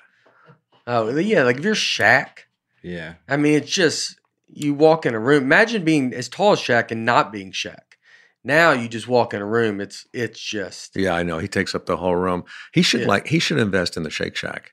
Yeah. Like he use his name, he could do commercials for him. Yeah. He does, and he's He not invests afraid. in He's not everything. afraid of a commercial. No, he's not. Yeah. He's not. Yeah. Certainly not. He doesn't do mainstream commercials, which is kind of fun. Like it's like it's not like Shake Shack or like it's always like just some The General. Liberty, The General? Yeah. It's all these like Gold random. Bond. Yeah, you're like, what is that? I noticed that some of these athletes only have one little line. They probably came in and got out, Yeah. Yeah. and not a big investment for them, and they probably got a couple million. The Chiefs have one now with the coach Andy Reid and Patrick Mahomes, Yeah. and for State Farm, and I feel it's kind of weird. Like I think you're the coach, and you're being funny. You're in his commercial, and then you're like that dynamic. I would just think plays like it's a very funny commercial, but you're like you also got to yell at these guys Yeah, that's as right. the coach. So Yeah. now you're it's almost like, I think it's better than Tom Brady. Tom Brady started doing too many commercials. Did he Like, really? I did a commercial with Aaron Rodgers. Me and Dana, Oh. as Hans and Franz. It's characters we used to do on SNL. No, everybody knows. Some people know. Yeah, no, older no. people. Yeah. But yeah, I worked with Aaron Rodgers, and that was kind of cool.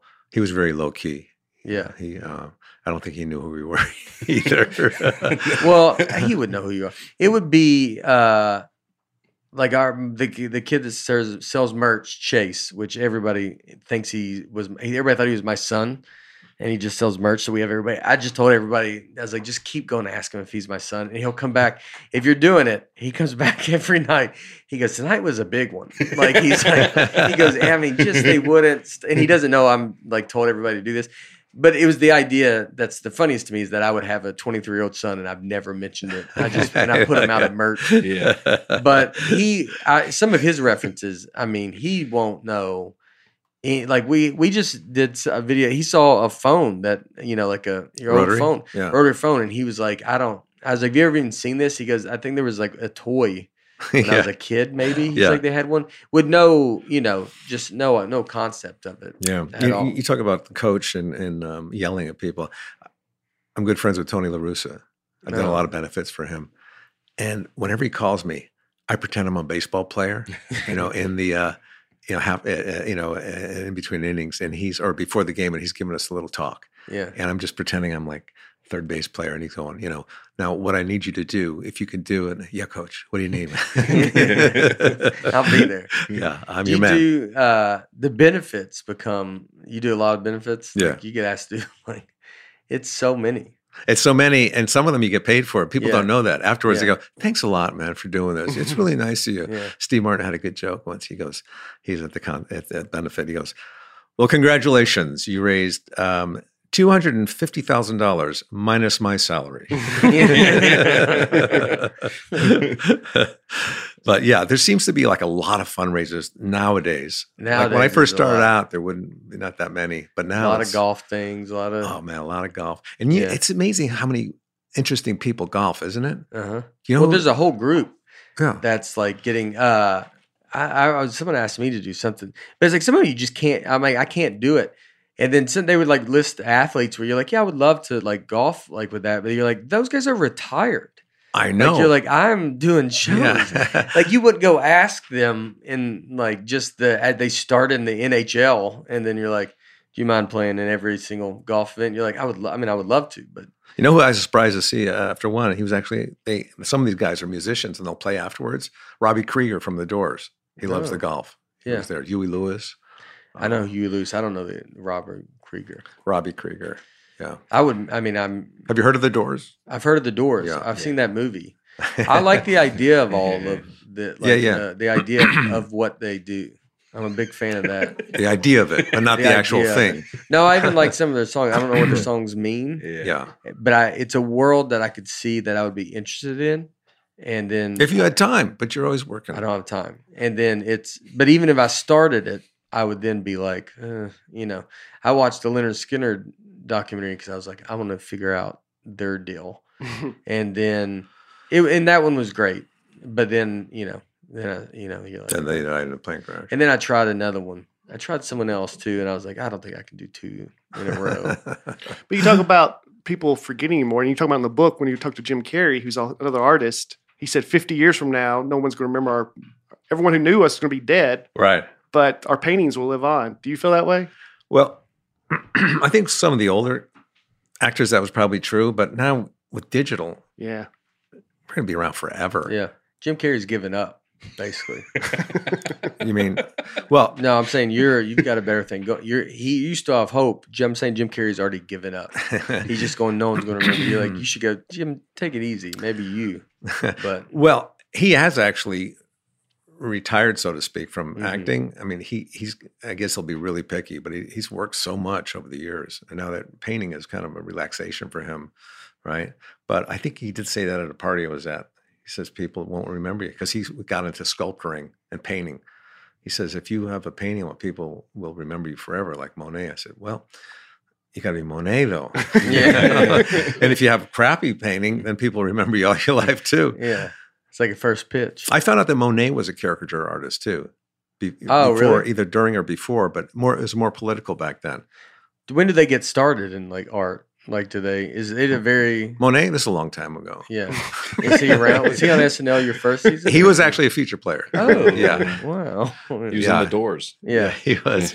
Did did Monet? Did they like those people? We have some art stuff. I don't know but is Leonardo da Vinci was also a caricature artist. Was he really? I just read a book on him, and I had that book for maybe a year as I was reading it because I loved it so much. My son kept going, "You're not finished with that book yet?" I said, "I'm savoring it, man. I love this." Well, that's perfect for him because that's one of the facts I have. He took so long to do the paintings that it took him, I think, 3 years to do The Last Supper and 15 years to do the Mona Lisa. He carried the Mona Lisa around with him in his cart when he went to Rome with it from Milan. He carried it, and he would just do a little bit every time, over the years.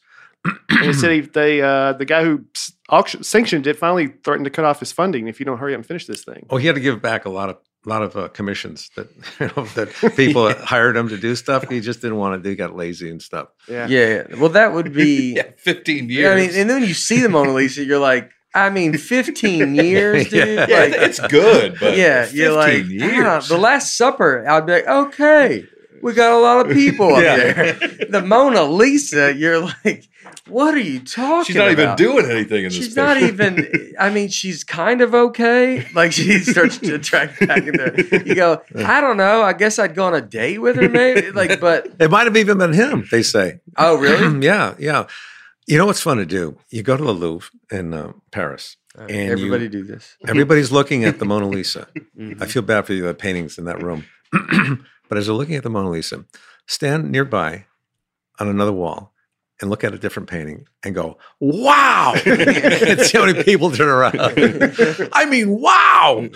Yeah. This is unreal. Yeah. Do you love art? Like, if you I do. like, yeah, I would study the Impressionists for a while. yeah. But you don't do impressions. Not really. I mean, it's too hard. Yeah, it is hard. But that's why when I got an SNL, I thought, why are they hiring me? I don't do characters or accents or impressions. I'm just a stand-up, a really, really good stand-up. You'll see. I'll show you. Yeah, I'll show you. But you're your own. My favorite thing that and I've seen you do it at Zany's, like when you leave and come back. Yeah. It's my favorite thing. I don't do that too much anymore because it's so much work. It is a lot of work. It's a lot of work. You got to set it up. I got to get up so early tomorrow morning. Man, I don't know why I make these flights so early, man, because I come here, I'm having a good time. You guys are fun to hang out with. Yeah. And then at the end, I leave and applauding, and I come back and say, that's nice, man. I really appreciate that you love me, and I get it too, but I got to get up early in the morning. And it just kind of digresses, where I get angry at them. Look, I said I got to get up in the morning. You're not the Nashville I know, or I remember. And so does the crowd's like starting to leave, and they're like, "Oh, I guess it's still going on." Like, you threaten to sue them. Yeah. And my lawyer will come out. Some people are angry because they thought they were out of there. That's that's so funny. Yeah, I like doing that kind of stuff. But it kind of. Anytime I could think like Andy Kaufman thinks, I like to do it. Yeah. Like I would do this story thing where I wouldn't finish a sentence because my father used to be so distracted when he's fixing something growing up. He goes, Kev, hand me my, I went, what, Dad? What? Screwdriver? Ham sandwich? What do you? So I would leave the end of the sentence open and people would just naturally fill it in for it because they want to help you finish the sentence. And that worked for me for a long time. And I would do that and people would just keep giving me really weird kind of words, so I pull over and the guy throws me down on the pavement and I'm like completely nude. I'm nude. And I go along with it. No, it's true story. I'm not kidding around. You know. But you're so good at getting back in, even like that, like where you go like true story. I'm not kidding. Like you're so like the flow of it. Right. And it almost like you forget the person yelled nude. Right. Here's the other thing too. I don't mind when other comics do this, but for me, I don't say something's a joke. Like I wrote that joke. No, you're not supposed to know it's a joke. I'm just telling you, this is the story. Mm-hmm. Yeah. This is this idea that I was thinking of, or this is something that happened to me the other day. Yeah. That's the other thing. Do you do time references? Like I'll keep track of what I said. I'll say last Tuesday. So anyway, later on. So, a month ago, it doesn't even matter what the time was. I'll say recent, like I have a joke about golfing with my wife, and I'm like, just the other day, me and my wife went golfing, but it's like, it was a year ago when I started writing this story. The hard part is when you're, my daughter is 10 now, and then you can see your joke actually age. Yes, because you're like, she just turned 2. You're like, she drove to the show. You're like, I could get a new act, dude. I did that too. I was talking about my son being 10. And I was 63, and it's a big kind of age gap, and he realized I'm an older father, and I have a whole bit on that. And some guy comes up to me after the show and goes, I Googled you. Your son is 15. And I go, I know. That's when I started the joke. It's 5 years ago. Yeah. I just haven't gotten it out anywhere. Yeah, you're right. You go, oh, man, I got to start writing some new stuff. Yeah. Well, you can then go like, all right, I'm going to go. You go do a Tonight Show, or you go do, a special or something like that. Yeah. A lot of people say they do a special. They got to just start from ground zero again. They got to start, I'm like, no, I'll just keep doing the same thing because nobody watches the special. Yeah. Well, I'm at the place now where you got to start. And then I'll do another special 5 years later. Same material. Same as the first special. Yeah. I do always think you can do, like, that is funny to think that because you can sometimes you go, because I've had people come to the same shows and stuff. And how do you feel about that? Well, if they're there and they're up front, it's not like when they do it at comedy clubs or something. You're there. You're like, just go sit in the back. Like, I don't want to just see you. I'd rather not know you're doing it. I don't mind it. It's extremely flattering, obviously. And that they come back. I appreciate it. But if I know, it's kind of like gets in your head and you're like, what? They're just seeing these jokes again. Comics are just, we're doing the same thing over and over again. So you're just like, so like kind of nervous. Yeah. I try to work something new in that I hadn't done before. I will. And what's funny with an audience, we will do it for you, one person. Yeah. So if one person goes, I'm going to stay for the second show, I will then go do I'll try to throw in something different. Yeah. For that singular person. They could be sitting with 500 people. And I will make the show for that person. I know, man. I know. They're there and it's kind of, I'd rather just not know. Yeah. True. True. And then afterwards, you'd be like, oh, that's awesome. Thank you. Even if it's a year later, they come to see you. It's like, oh, man, do I have any new stuff? Oh, I have a card I write everywhere, like the place I'm at. That's good.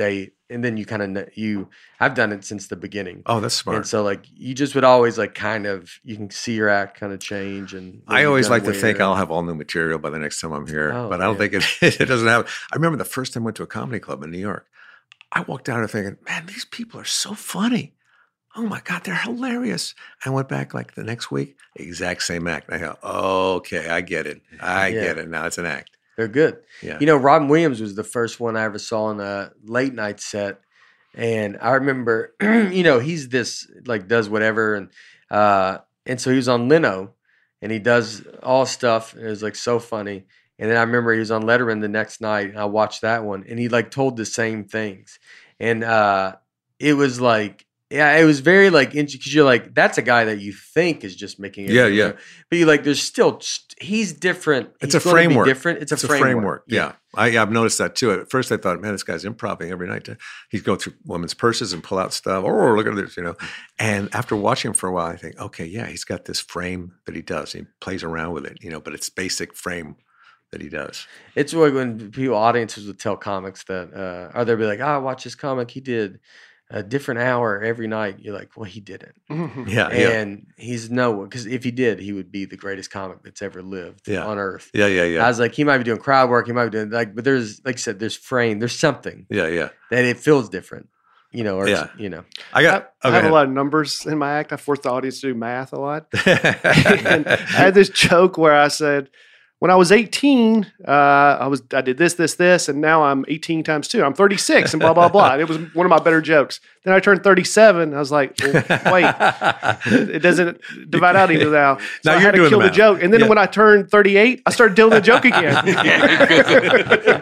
So every other year, I would bring that joke back. That's funny. So you're about to turn 51. So I got to cancel it for a while. It's going to be an off year. Yeah. Wow. Yeah. All right. So that's your joke. It's like maybe be like, well, I'm going to wait till he gets 52 and then I'll come back. And I turned 51 later this week, guys. So happy birthday. You better go see me quick. Tell this joke. Yeah. People go, yeah, I see you got rid of that joke, that 51-year-old joke. Yeah, I'm making room for new stuff until next year. And they go, this guy does new stuff every couple of years. It's brand new stuff. Well, there's probably so much stuff that.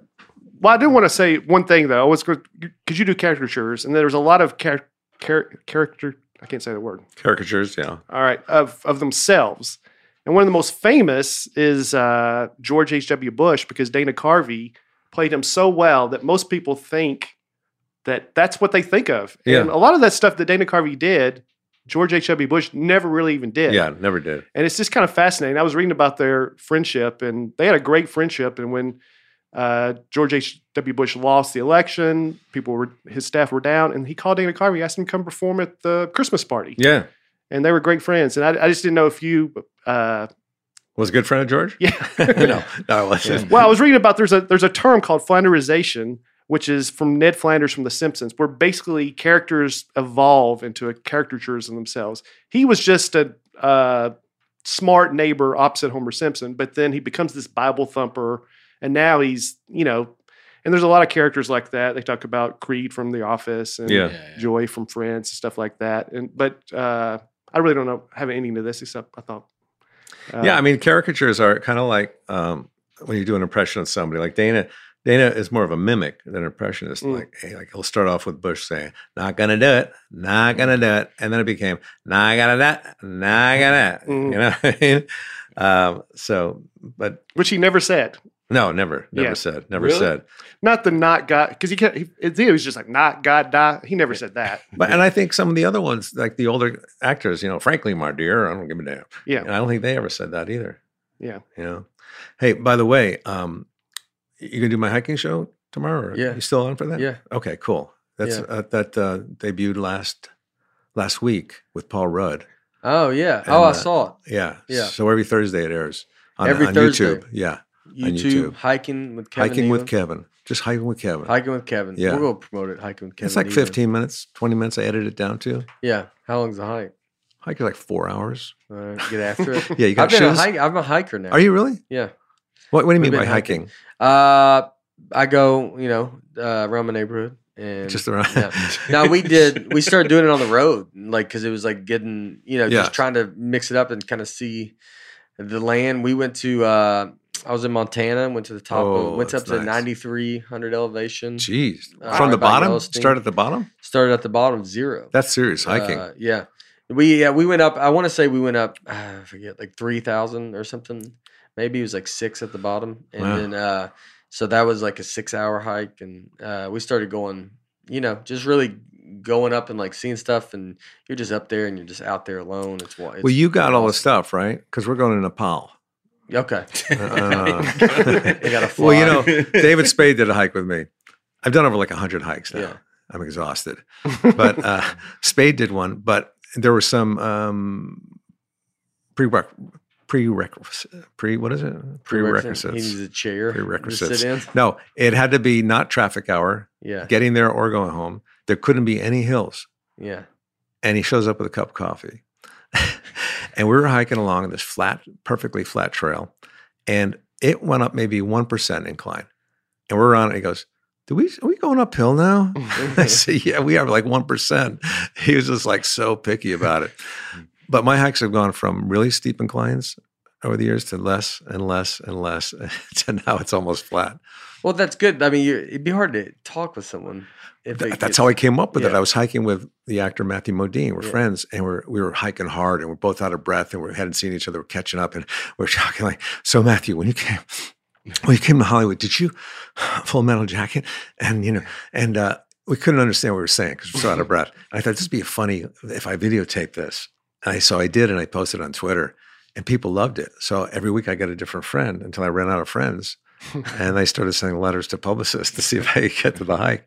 So that's kind of how it originated. We were out of breath. So so it's easier, the less incline, the better. And I'm usually the one that's huffing and puffing more than anybody. I look at it and I go, geez, I'm so out of shape, But I'm talking to him, I'm holding on the camera stuff. It's a lot. Mm-hmm. Yeah, it's a lot. Yeah. Yeah, I'm excited. I'm a fan of that show. How do people know when you're excited? Yeah. You're the same way it's this.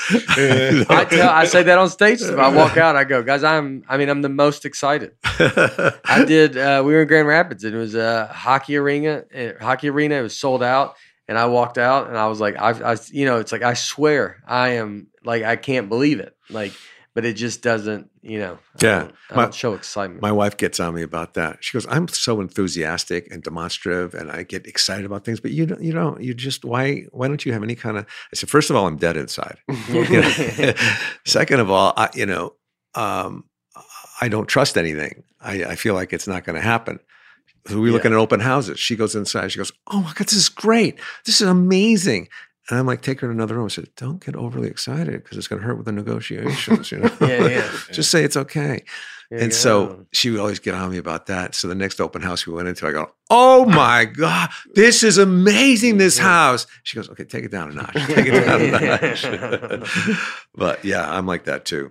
Yeah, it's hard. I do. If you don't feel it, why are you gonna like? Well, I am excited. I like. I love it. But if you say it, I'll describe it, which is also bad. Walking an open house, like I'll be it's almost you can't hide it. You're just like, I love this house so much, and I'll say, I'll just say too much, and then now you're in big trouble. My problem is, and it's really annoying, I match the enthusiasm of the person greeting me. Mm-hmm. Like if somebody goes, "Hey man, how's it going?" I'll say, pretty good. How about yourself? But if they come in heavy, like, hey, man, I haven't seen you in a while. I say, I haven't seen you either. It could be like a stranger, Yeah. So when you meet Kevin, just go up. Just know whatever energy you bring. You're getting it back, baby. You're getting it back. Yeah. I deliver. That's it. All right. I exaggerate my brushes with fame. Available everywhere books are sold. Books are sold. Fantastic books are sold.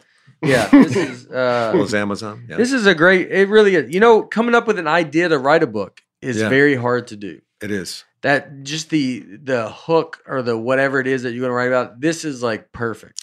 It is an autobiography, sort of, and there's not just pictures in there. And some people like pictures, which is fine. You don't have to read it, but there's also words if they want to look at the words too. Well, it's. I mean, a lot of the stories they said. Bud Friedman owned started the Improvs. Johnny Carson. It's all. I mean, Kaufman. That's crazy. You have the years of all of them. I think everybody's dead that's in here. Yeah, pretty much. It's more of an obituary than anything else. Yeah, it's more than obviously Peyton Manning. Eli Manning, you heard of. They're passing with Emma Stone. Sad stuff, but Stern. Which it's awesome. I'm blown away by the the idea of like you think about if you have to write a book, it's like coming up with an idea. This is like such a perfect. Thanks. Like other authors would be jealous of just like God, you figured it out. Like, also the holidays are coming up, so great gift idea, easy to wrap. Thanksgiving presents, send it out. Halloween presents. It's a great book. It's very funny. Yeah. Yeah, these are the best books because it's like written by a comedian, very funny guy. We're all not that big. It's good size to carry. Not a coffee table. It feels like it's more of a nightstand. It's a good book. Yeah. This is a book you want to sit out. And you'd be like, oh yeah, you're like that's cool. I could take it on the plane. Yeah, sure. Oh yeah. Do you read? Have you read it on the plane like this? You read it? That's not a bad idea. You should do it. I read it when I come out on stage. Oh yeah, that's funny. That's why you get to do a book tour, and then you get to just do stand up. That's comics are going to be. They're like built for like book tours. Oh yeah, You just go do stand up. I used to sell like if I had a DVD out, I would stand out front and sell it. Yeah, but I realized it wasn't worth the amount of money I made every night to have people pull me in and cough on me, and want to talk. So I stopped the merch thing. Yeah, got into stocks. Yeah. Crypto. You know what? I'm actually very I'm set in life because my wife comes from old crypto. Oh, and, we're very comfortable. Very comfortable. This book means nothing. I mean, it doesn't. No, that's just a hobby right there. Yeah, this is just a hobby. He actually needs the money to pay off the lawsuits he's got because it's a wild number. I mean, it's Joaquin Phoenix. I mean, that guy's going to light you on fire. I just don't see how you're not going to. Oh my God. Ruth Bader Ginsburg. Yeah, she's coming her after me. family, Jennifer Aniston. She will not put up with this. Billie Eilish got new money. And Yeah, she's on the rise. Oh yeah. She's trying to bring down her whole she got career like with this. a sack of Bitcoin out there. Yeah. Yeah. Everybody go buy this book. Also watch Hiking with Kevin. I will be on it. I'm excited about it. Yeah, dude. Thanks for sitting in with us. Thanks for having and me, being, guys. Thanks, our Nate. fourth part of this. A lot of people don't do that right there. Nate. Most people leave him hanging. Yeah, they refuse to touch him. It's because he buttons his shirt too far down. And gosh. God, that's been a while. Yeah, Have you been thinking about that for a while now? Did you just? I just saw it at the end, but I'm glad that I just told you now. I don't know why you told him, man. I was copping some peaks down there. Yeah, well, because it's over now, so I just want him to feel that guilt. Oh, yeah. That we just can't erase that. Yeah, it's You cannot 2 erase hours of just. Yeah. I mean, that is tough. What about Hiking with Kevin? Yeah. Yeah. They go, like, clean it up, dude. We're a clean show. All right. We will see you next week. We love you all. Thank you. See you next week. Bye. That was great, man. That was great. Killed it, you guys. Good job. Good job.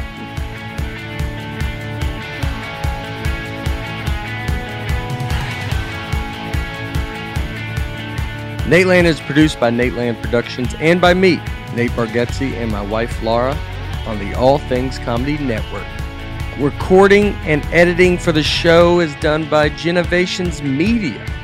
Thanks for tuning in. Be sure to catch us next week on the Nateland Podcast.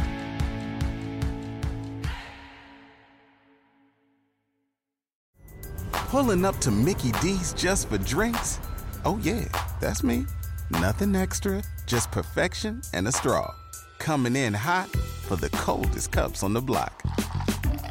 Because there are drinks. Then there are drinks from McDonald's. Mix things up with any size lemonade or sweet tea for $1.49. Perfect with our classic fries. Price and participation may vary. Cannot be combined with any other offer.